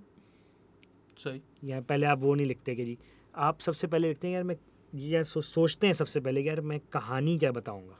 Okay. ये किस शख्स के बारे में कहानी होगी, ये क्या होगा, इसका मिडिल क्लास का एंड क्या है, इसमें मैं क्या क्या चीज़ें बता, मतलब इशू कहानी का हिस्सा ज़रूर बन सकता है. सही. एलिमेंट्स हो सकते हैं. सही. लेकिन पूरी फिल्म उसके ऊपर नहीं बन सकती. आपके ख्याल में वो हाँ, I think that's not an honest film making. Alright. For me, interesting. Again for me, maybe I am not. नजर है, नुक्ता नजर है, क्या है. क्योंकि ऑनेस्ट फिल्म मेकिंग में यार आप अपना कोई परसेप्शन नहीं दे रहे होते. ऑनेस्ट फिल्म मेकिंग में आप चीज़ें एज इट इज़ या तो दिखा रहे होते हैं, या फिर आप अपनी कहानी जो बताते हैं ना उसके अंदर कहीं टच कर रहे होते हैं चीज़ों को, बस छूते हुए निकल जाते हैं, क्योंकि आपको अपनी कहानी से ज़्यादा प्यार होता है. तो आप इधर उधर जाने की बजाय ना आप अगेन अपनी कहानी लेके चलते हैं. कोई एजेंडा नहीं होता. एजेंडा अगर आप करें ना तो देखिए फिर वो, मुझे ऐसा लगता है ये ऑलरेडी जर्नलिस्ट ज़्यादा अच्छा काम कर रहा है, तो फिर एक फिल्म मेकर को ज़रूरत नहीं है ये सब करने की. डॉक्यूमेंट्री बना लो, उससे बेहतर है. डॉक्यूमेंट्री बना लो यार, कोई शो कर लो, या न्यूज़ में चले जाके एक वो कर लें, अलग से वो कर लें, आर्टिकल लिख दें आप उसमें. केक देखिए ना. Yes. Cake by Asim Abbasi. I think one of the most beautiful things about that movie was exactly this. Exactly. No one was right. No one was wrong. हाँ, ग्रे कैरेक्टर्स थे ना. सारे के सारे कहानी थी भाई. आपको कुछ लोग जो थे, अब जैसे मैंने अपने वालदा के साथ, अपने बहन भाइयों के साथ देखी, even amongst my siblings we agreed with one character and some agreed with the other one. और जो वालदा थी, वालदा अल्लाह उनको हयाती दे इंशाल्लाह, वो जो है she disagreed with the parental characters. अच्छा, सही है ना. तो वही वाली बात है ना, it's there was no agenda, there was no कि भाई ये सही है ये गलत है, देखो इसने कितना बुरा काम किया. तो आपने परसेप्शन दे दी, आपने मतलब छोड़ दिया ऑडियंस पे कि यार think about this. I think that is an excellent example. मुझे अच्छी लगती है इनफैक्ट ये फिल्म मेकिंग है जिसमें आप स्पून फीडिंग की बजाय आप लोगों को भी थोड़ा सा ज़रा सोचने दें और उनको भी थोड़ा सा माइंड चलाने दें कि अच्छा, क्योंकि जिस फिल्म के बारे में बात होती है ना, अच्छी फिल्म सही कि कुछ तो बात होनी चाहिए, बस देख कर एंजॉय करके निकल गए, वो कमर्शियल सिनेमा है, ठीक है आपने पैसे बना लिए एवरीथिंग, बट अगर एक अच्छी फिल्म मेकिंग करनी है ना तो उसमें आप ऑडियंस को बात करने पे मजबूर कर दें. सही. अब बात करने जब ये नहीं होता कि वो बात ये हो रही हो कि जी यार इसने तो ये दिखा दिया, इसने तो ऐसे कर दिया. बात करने से मेरी मुराद है कि यार क्या हुआ होगा, Speak या about the ये elements. क्या सोचा Yeah, होगा yeah, इसने, हाँ yeah. या मेरे ख्याल से यार वो ठीक था, वो या ठीक वो था, वो गलत गलत थी, था, एग्जैक्टली. या उसने ऐसा किया तो मुझे लगता है ये नहीं होना चाहिए था, ठीक. यू नो, क्रिएट कन्वर्सेशंस, ठीक यू नो, है. Create conversations. जो भी up and coming aspiring film makers हैं, जो भी हैं, बहुत सारे लोग आपको फॉलो करते होंगे, बहुत सारे लोग जो है यूट्यूब स्पेस में दूसरे जो कंटेंट क्रिएटर्स हैं उनको फॉलो करते हैं, आपकी क्या एडवाइस है? क्योंकि बहुत ऑफन वो आपको देखेंगे, अच्छा अली जो है ये A7 III इस्तेमाल करता है, A7 III नहीं है तब तक फिल्म मेकर नहीं बन सकते आप, ठीक है ना, या फिर है ना, या फिर ये है कि वो आपको देखेंगे, अब आप फील्ड में हो, ठीक है ना, अब आप ये इसके ऐड के लिए ऐड की बात करें तो अब आप थर पहुंचे हो, यार तो थर जाके बस शूट ही तो करना है. मेरे नज़दीक एटलीस्ट ये होता है कि the process always begins with writing, with story boarding, with a script, right. What is your number one advice to young people up and coming और लाइक यार मुझे फिल्म मेकर या स्टोरी टेलर बनना है, भले वो यूट्यूब पे लगाना चाहें या फेस्टिवल्स में भेजना चाहें, जैसे भी, आपका क्या मशवरा है? देखिए, हाँ. दो वेज हैं. हाँ. एक तो ये कि आप कैमरा उठाएं, शूटिंग करें, you are a film maker now, ठीक है, ऑलराइट, यस, मोबाइल से कर लें भले. हाँ हाँ हाँ. दूसरा वे ये है कि यार मतलब कहलवाने का कि यार आप खुद को फिल्म मेकर नहीं कह रहे, दुनिया आपको कह रही है यार इज अ फिल्म मेकर, वो एक थोड़ी लंबी जर्नी है. श्योर. अच्छा, उस जर्नी के कुछ रूल्स हैं जो आपको करने पड़ेंगे. ठीक है. एक चीज़ तो ये कि यार आप पहले तो अपना जो भी आप करना चाहते हैं ज़िंदगी में, कोई आपकी ऐसी चीज़ जो आप तब करेंगे जब आपके पास प्रॉपर टीम, रिसोर्सेज, एवरीथिंग होगा, वो रेडी रखें. यू नेवर नो आपके पास कब मौका आएगा, कब आपको कोई बोलेगा और फिर आप कहेंगे ना sir give me. That's so interesting. That's so interesting. You never know कि मिरेकल्स कैसे हो सकते हैं आपके सही. साथ, और ये है, ये सच है, ये मैं अपना पर्सनल एक्सपीरियंस आपको बता रहा हूँ. पहली चीज़ ये कि आप अपनी चीज़ तैयार रखें जो आपको एंड गोल है. इनफैक्ट बड़ी एक मज़े की बात है, मैं जब यूनिवर्सिटीज़ वगैरह में अप्लाई कर रहा था मास्टर्स के लिए, मुझे बड़ा शौक था, तो मैं देख रहा था वहाँ पे उन्होंने बाकायदा अपने उसमें लिखा हुआ था जो उनकी रिक्वायरमेंट्स होती हैं कि यार आप हमें एक तो वो फिल्म दें जो हमारे, कुछ उन्होंने टॉपिक्स दिए थे कि इस पर भी फिल्म लिख कर दें, हमें राइटिंग में सैम्पल्स दें, और आप हमें वो फिल्म भी भेजें जो आप 2 साल बाद हमारी यूनिवर्सिटी में बनाना चाहते हैं, वो भी अभी से भेजें. They just wanted to check you know your vision and also कि आपकी प्रेप कितनी है, आप कितना पैशनेट हैं अपने गोल को लेकर. अच्छा, ये चीज़ आपकी वो भी अगले बंदे को, जैसे फॉर इंस्टेंस अगर मैं प्रोड्यूसर हूँ ना, तो मुझे कोई डायरेक्टर चाहिए, मैं बोलता हूँ यार आज नए डायरेक्टर्स आ जाएँ 50, सही, ठीक है, 50 आएंगे, मैं उनको बोलूँगा यार बताओ मुझे क्या है तुम्हारे पास, सर मुझे 2-3 दिन दे दें. मैं उसको इतना प्रेफर नहीं करूँगा जिसको रादर देन एक लड़का मेरे पास आएगा और कहेगा सर ये ले क्या सर रेडी है, 8 साल से रेडी हो, तो मैं बहुत काम कर चुका हूँ, ये भी नहीं कि हफ्ता पहले बनाया सर, ये तो मैंने बहुत पहले से बनाया है. हाँ. तो भले मुझे वो चीज़ पसंद ना है, बट एटलीस्ट मैं उसका शायद पैशन देखकर मैं थोड़ा सा उसकी तरफ यू नो माइल्ड हो जाऊँ कि अच्छा यार ये मतलब ज़्यादा है अपनी चीज़ को लेके सीरियस, अपने गोल को लेके, ये ज़्यादा मेहनत करेगा. सही. ये चीज़ें भी काउंट होती हैं, इसके भी मार्क्स हैं. हाँ हाँ बिल्कुल है. अच्छा, फिर उसके बाद एक चीज़ आती है कि यार आपने फिल्म मेकर ना, हमारे मुल्क में इनफैक्ट दुनिया भर में ना फिल्म मेकर बनना ज़रा थोड़ा सा ज़्यादा मुश्किल, इसलिए क्योंकि यार एक फिल्म मेकर ना खुद इटसेल्फ एक बिजनेस भी होता है, छोटा सा स्टार्टअप टाइप होता है. आपने अपने आप को मार्केट भी करना है. Absolutely. आपने इस बिजनेस को, आपका जो काम है बेसिकली, जो आपका काम है वो आपका प्रोडक्ट है, आपने उस प्रोडक्ट की पैकेजिंग भी करनी है, उसको मार्केट भी करना है. मैं जब फिल्म्स बनाता था, तो शॉर्ट फिल्म जब मैं बनाता था, अच्छा मैं उसको एक रीज़न ये भी होता था मुझे बाहर भेजने का कि जब मेरी फिल्म्स बाहर जाती थी, वहाँ से जब वो जीतती थी, सिलेक्शन मिलती थी, तो मुझे यहाँ पे भी कवरेज मिलती थी. Sure. तो वो समहाउ मैं इनडायरेक्टली मार्केटिंग में मार्केट भी कर रहा था, अपने आप को प्रोजेक्ट कर रहे थे आप. एग्जैक्टली. सही. तो मैं जब टीवीसीज में भी आया, जब मैं एड्स इंडस्ट्री में भी आया, तो क्लाइंट्स को ट्रस्ट करने में थोड़ा मतलब मुझे इतना ज़्यादा जो है वो मुश्किल नहीं हुई, क्योंकि उनको ये पता था कि यार ये एक इंटरनेशनल स्टैंडर्ड पे भी काम कर चुका है, रेज़्यूमे में है ये चीज़ें. हाँ. So he knows the elements of story telling, film making. तो अगर इसकी फिल्में बाहर जाके जीती हैं तो भाई इसका मतलब कि ये इसको हम हमारी बात समझेगा, तो कर लेगा. He knows the art of story telling. Fair enough.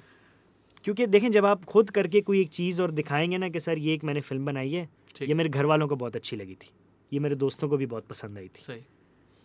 उस पर आपको इतना ट्रस्ट नहीं होगा जब आप ये बताएंगे कि बॉस इस फिल्म पे मुझे अवार्ड मिला हुआ है. सही. और अवार्ड हमारे बंदे ने नहीं दिया, वो किसी बाहर उस गोरे ने दिया है जिसने ऑलरेडी 4-5 हज़ार फिल्में देखी थी और फिर उसमें से एक फिल्म को चुन के उसने कहा था इसको अवार्ड देना चाहिए. सही. It creates a Yes. Difference. एक डिफरेंस आ जाता है कि यार तो ये कुछ यार अब सबका अपना अपना फॉर्मूला है. दिस इज जस्ट मैं जो मुझे लगता है कि ये भी एक वे है, अगर आप करें तो शायद आपको जल्दी भी सक्सेस मिल सकती है. सही.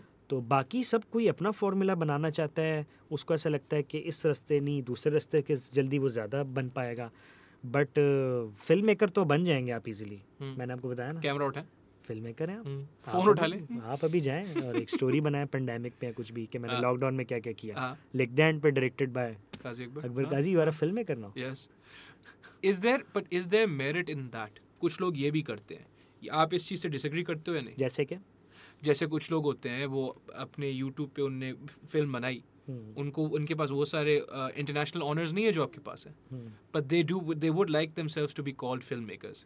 एग्जैक्टली. हाँ, तो मैं वही बता रहा हूँ कि दो चीज़ें, एक तो आप अपने आप को फिल्म मेकर कह रहे हैं, श्योर, वो आपकी अपनी सेटिस्फेक्शन है, बट एक चीज़ है कि दुनिया आपको कब फिल्म मेकर मानेगी, ये थोड़ी सी लंबी जर्नी. सही. और दुनिया जिसमें ऑफ कोर्स दुनिया इतनी जल्दी नहीं मानेगी. नहीं. दुनिया मुझे भी नहीं मानती थी अभी भी शायद नहीं मानते होंगे कुछ लोग, may be, you never know, बहुत सारे लोग होंगे.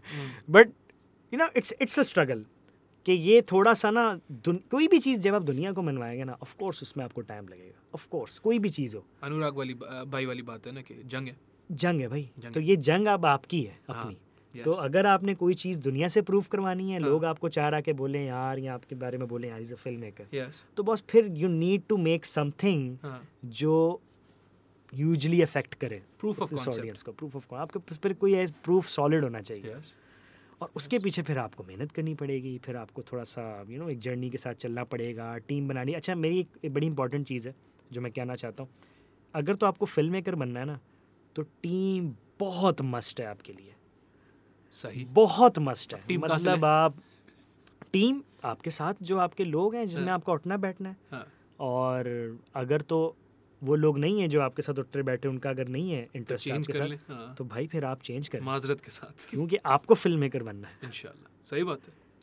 जब आपको कुछ करना है ना, तो भाई फिर आपको हर चीज़ चेंज करनी पड़ेगी. फिर हो सकता है आपको शायद अपना लाइफस्टाइल भी थोड़ा चेंज करना पड़ता है. जहाँ आप 3 फिल्में देखते थे, आपको हो सकता है 5 फिल्म देखनी पड़े, ताकि आप थोड़ा सा और सोचें चीज़ें, नया कंटेंट देखें. जहाँ आप हॉलीवुड की फिल्म देखते थे, वहाँ थोड़ा सा फॉरेन लैंग्वेज सिनेमा भी देखना शुरू कर दें, ताकि फिर आप अपने आप को फेस्टिवल्स के लिए तैयार करें. क्योंकि हॉलीवुड वाली फिल्में फेस्टिवल्स के लिए नहीं बनती, वो सिनेमा के लिए बनती हैं. और फॉरेन लैंग्वेज की जो फिल्म्स होती हैं, जो इंडी सिनेमा जिसे हम कहते हैं, वो फेस्टिवल्स के लिए बनता है. तो आपने पहले अपने आप को उस सिनेमा के लिए तैयार करना है. उस सिनेमा के लिए क्यों तैयार करना है? क्योंकि जब आप अपनी फिल्में वहाँ भेजेंगे, वो आपको एक प्रूफ देंगे कि जी हाँ, ये एक लड़का ऐसे अच्छी फिल्म बनाई है. फिर आपको मौका मिलेगा कि आप शायद सिनेमा के लिए फिल्म. तो नहीं, it's a journey. It's a journey. ठीक है, you need to go through. Fair enough, you absolutely 100% true. सबकी अपना है. अब किसी को जल्दी भी मिल सकता है, इसकी लक पे भी डिपेंड है. किसी को हो सकता है देर भी हो जाए. सही, श्योर. बट यार मेरा लक से बहुत ज़्यादा मुझे कई लोग मुझे भी लकी कहते हैं, और अल्लाह करे अल्हम्दुलिल्लाह मैं अगर हूँ लकी तो अल्लाह का शुक्र है बहुत यार, अल्लाह का एहसान है. बट यार मैं ऑनेस्टली मैं लक को इतना मानता नहीं हूँ, क्योंकि मुझे लगता है कि लक भी समहाउ आपके एक्शन से ही बनती है जो आपने बहुत पहले किए होते हैं, और वो फिर एक कलेक्टिवली एक एक ज़रिया बन जाता है आपको, जब आपको पता नहीं होता कि अच्छा. बट अगर आप उसकी रूट्स में घुसें तो बेसिकली लक का कनेक्शन बहुत पीछे आप ही के एक्शन से निकला हुआ होता है. यार एक मैं किताब पढ़ रहा था, नवाल रविकांत एक भाई हैं, ये क्योंकि ज़िंदा हैं तो इनको मैं आपको बताऊंगा, ये अमेरिका में ही रहते हैं. नवाल रविकांत ने ये बोला था, he is a angel investor, billionaire है. बिलियनर पता नहीं है, नहीं बहुत अमीर आदमी है, सब कुछ ठीक है, टेक में, बिग टेक में है. वो ये बोलते हैं कि you can draw luck towards you, अपने वर्क एथिक से, अपनी मेहनत से. Sir this is what I am saying, this is what I believe totally, this is what I believe कि आप जो है वो फिर लक को लक को उर्दू में क्या बोलते हैं? किस्मत. अच्छी किस्मत. हाँ, वो किस्मत जो होती है ना, फिर वो किस्मत को आप अपने पास तरफ खींच भी सकते हो अपनी मेहनत से. जैसे आपने बोला, देखो, so then what you are saying is पूरा लाइफस्टाइल भी चेंज करना पड़ सकता है. Of course. तो आपने पूरा लाइफस्टाइल चेंज. हाँ, अच्छा. दोस्तों छोड़े मेरी सोशल लाइफ बहुत कम हो गई है. अच्छा. जहाँ मैं पहले रोज बैठता था शायद अपने दोस्तों में, या मैं क्रिकेट का मुझे बहुत शौक था, मैं रोज खेलता था, या व्हाटएवर मेरी एक्टिविटीज थी. कभी कभी जिम खत्म कर दिया मैंने अपना, फिटनेस छोड़ दी, सब कुछ छोड़ दिया, जस्ट टू कि यार नहीं, इस टाइम से इतने टाइम तक मैंने गोल सेट किया था, ये मुझे अचीव करना है हर हाल में. सही. मैं घर वालों से लाइफस्टाइल इस तरह से भी चेंज हुआ कि यार मैंने घर वालों को टाइम देना छोड़ दिया. ऑफ कोर्स ये फील्ड का एक वो है. तो मेरे घर वाले अक्सर मुझे कहते थे तुम तो एक मेहमान हो, तुम आते हो, बस घर सोने के लिए आते हो, फिर सुबह उठ के फिर कहीं चले जाते हो। तो पूरा पूरा दिन अक्सर आप बाहर रहते हैं, खाने की रूटीन भी अक्सर ख़राब हो जाती है। बट वो एक जुनून होता है, वो एक जज्बा होता है, वो होता है कि आपने एक टारगेट सेट किया होता है कि नहीं यार बॉस, ये तो मैंने अचीव करना है साल में। मुश्किल सफ़र है, काटना है, लेकिन इंशाल्लाह। It's always difficult. और फिल्म मेकर इसलिए डिफ़िकल्ट है क्योंकि देखें, जैसे अगर आपको फॉर इंस्टेंस कोई इलेक्शन जीतना है, सही, ऐसी जनरल बात, नॉट अबाउट पॉलिटिक्स, आप यूनिवर्सिटी में आपने एक इलेक्शन जीतना, सही यार आपको डबल मेहनत, क्योंकि आपको उसका फ़ायदा भी फिर डबल है। श्योर। क्योंकि जब आप जीतेंगे तो फिर वो आप एक की पोस्ट और अच्छा, फिल्म मेकर भी ये चीज़ है क्योंकि अच्छा, आप, मुझे ऐसा लगता है, मैं ऑनेस्टली आपको बता रहा हूँ, आप बाकी डिपार्टमेंट जो है ना, एक एडिटर शायद जल्दी बन जाएगा एडिटर, सही, उसकी डिमांड भी है। हाँ माशाल्लाह। आर्ट डायरेक्टर भी बन जाएगा, सब कुछ है। मुझे लगता है कि कोई सिनेमेटोग्राफर बनना चाहेगा, शायद वो भी जल्दी बन जाएगा, उसकी भी एक डिमांड है, सब कुछ है, ठीक, ज़रूरत भी है। फिल्म मेकर्स बहुत है। ठीक है। और फिल्म मेकर की, क्योंकि हमारी सोसाइटी में या इंडस्ट्री में एक रेपो भी होती है ज़्यादा, Sure. Film in the end film maker की होती है, ठीक है, यस, उसमें आप सबसे बड़ा क्रेडिट होता है ना, हाँ, तो वो सबसे बड़ा क्रेडिट पाने के लिए सबसे ज़्यादा मेहनत आपको करनी पड़ेगी। आई थिंक दैट्स फेयर, ठीक है आई ना? थिंक दैट्स फेयर, यस, तो यस, आप ये भी तो देखें ना कि आप अगर इतनी मेहनत कर रहे हैं तो फिर आपको क्रेडिट भी उतना बड़ा मिल रहा है। आप अपने नाम पे रिस्क ले रहे हैं भाई। एग्जैक्टली। अपने नाम और पे रिस्क पूरी टीम आप पे, जैसे कोई प्रोजेक्ट आता है, कोई बोर्ड आता है क्लाइंट से, कहीं से भी, तो वो कहते हैं कि जी कौन डायरेक्टर है, ज़फ़ीर मेरा प्रोड्यूसर, कहता है यार अली जौहर है, अच्छा ठीक है। अब वो पूरा प्रेशर ना मेरी तरफ इंक्लाइंड होगा। एग्जैक्टली, अब उनका पैसा भी मुझ पे लगा हुआ है, मेरी टीम, मेरे प्रोड्यूसर का ट्रस्ट भी मुझ पे लगा हुआ है, जो बाकी टीम है वो भी मुझ पे लुकअप करेगी कि अली भाई क्या कमा देंगे, कॉल देंगे, क्या order, there is so much pressure. क्योंकि ज़फ़ीर भाई को कोई नहीं बोलेगा, खुदा न खास्ता, Of course. हाँ, अगर कुछ खराब फिल्म होता है, डायरेक्टर, क्योंकि जब फेलियर होगा तो जूते भी इसको पड़ने हैं, हाँ, अच्छा होगा, कामयाब होगा, हिट होगी तो तालियां भी उसी के लिए बजनी है। सही, सही, वैसे तो मैं हालांकि मानता नहीं उस चीज़ को, अल्लाह रहम मुझे करेगा, लगता है हाँ, पूरी टीम कलेक्टिवली हाँ, सबका ही हिस्सा है और लेकिन- सब इक्वली है, मेरे लिए तो सब इक्वली लेकिन है, मार आपको ही बट पड़ेगी। एस रियलिटी अगर हम देखें तो यार हाँ, हाँ, absolutely. इस चीज़ का जिम्मेदार में ठहरा है। Allah रहम करे. So then essentially what you're saying is, and I think this is a brilliant place to end this podcast, कि आप अगर फिल्म मेकर बनना चाहते हो, you must continue to take risks under your own name, of course, and you must always थोड़ा have your सा script आपको ready. Again जो मैं कह रहा हूँ, फ्रंट फुट पे ज़्यादा खेलना पड़ेगा। Inshallah, हाँ, फ्रंट फुट पे खेलने का मकसद होता है आप रिस्क ले रहे हैं, हाँ, तो अगेन वही हो गया, हाँ। आप क्रीज से बाहर निकलेंगे, आउट भी हो सकते हैं भाई, स्टंप भी हो सकते हैं, हम्म, कैचअप भी हो सकते हैं, हो सकता है, जैसे बट करना पड़ेगा जैसे क्योंकि इंडिया- कुछ इंडिया पता हुई- नहीं, हो सकता है छक्का लग जाएगा, फ्रंट फुट पे छक्का भी लग जाता है। जैसे इंडिया हुई ऑस्ट्रेलिया के अगेंस्ट, क्रिकेट देखते हो ना आप? हाँ बिल्कुल देखता कितने हूँ। 42 अभी पे मैं all आज out. ही बड़ा मैं दुखी जब आया हूँ न्यूजीलैंड से, जब हाँ, न्यूजीलैंड से हार गए हम। अल्लाह खैर करे. तो वो एक ऐसी चीज़ है जो हृदय दुख रहता है ये- पाकिस्तानियों को, ये दुख ये रहता एक है। मुझे लगता है कि हम विरासत में रखे, हाँ। क्रिकेट का दुख हमारी विरासत है में। नहीं जाता भाई. मैंने जो है क्रिकेट खेलना भी छोड़ दी, देखना भी छोड़ दी. मैंने बोला जरूरत ही नहीं है मुझे. फिर भी न्यूज़ पे देखता हूँ. अच्छा, I was captain in my school team, in अच्छा। माय कॉलेज टीम, अच्छा, इतना मैंने हद तक खेला, बट ऑफ कोर्स जब फिर मैं अगेन मैंने बनाया, मैं lifestyle, I change my lifestyle सही टोटली, सही. और बस अब तो खैर दूर, अब देखने की हद तक है बस, अल्लाह खैर देखते करे. हैं, कमेंट्स करते हैं। बहरहाल अली भाई, thank you very much for coming on. Thank you, sir. I think this was a wonderful conversation. I think Likewise. आप जब फिर आना चाहो, we should do this again inshallah. इंशाल्लाह After you make your क्या बोलते हैं उसको, मिनी सीरीज. हाँ, इंशाल्लाह, hopefully, हाँ, अल्लाह इंशाल्लाह। करेगा, क्यों नहीं.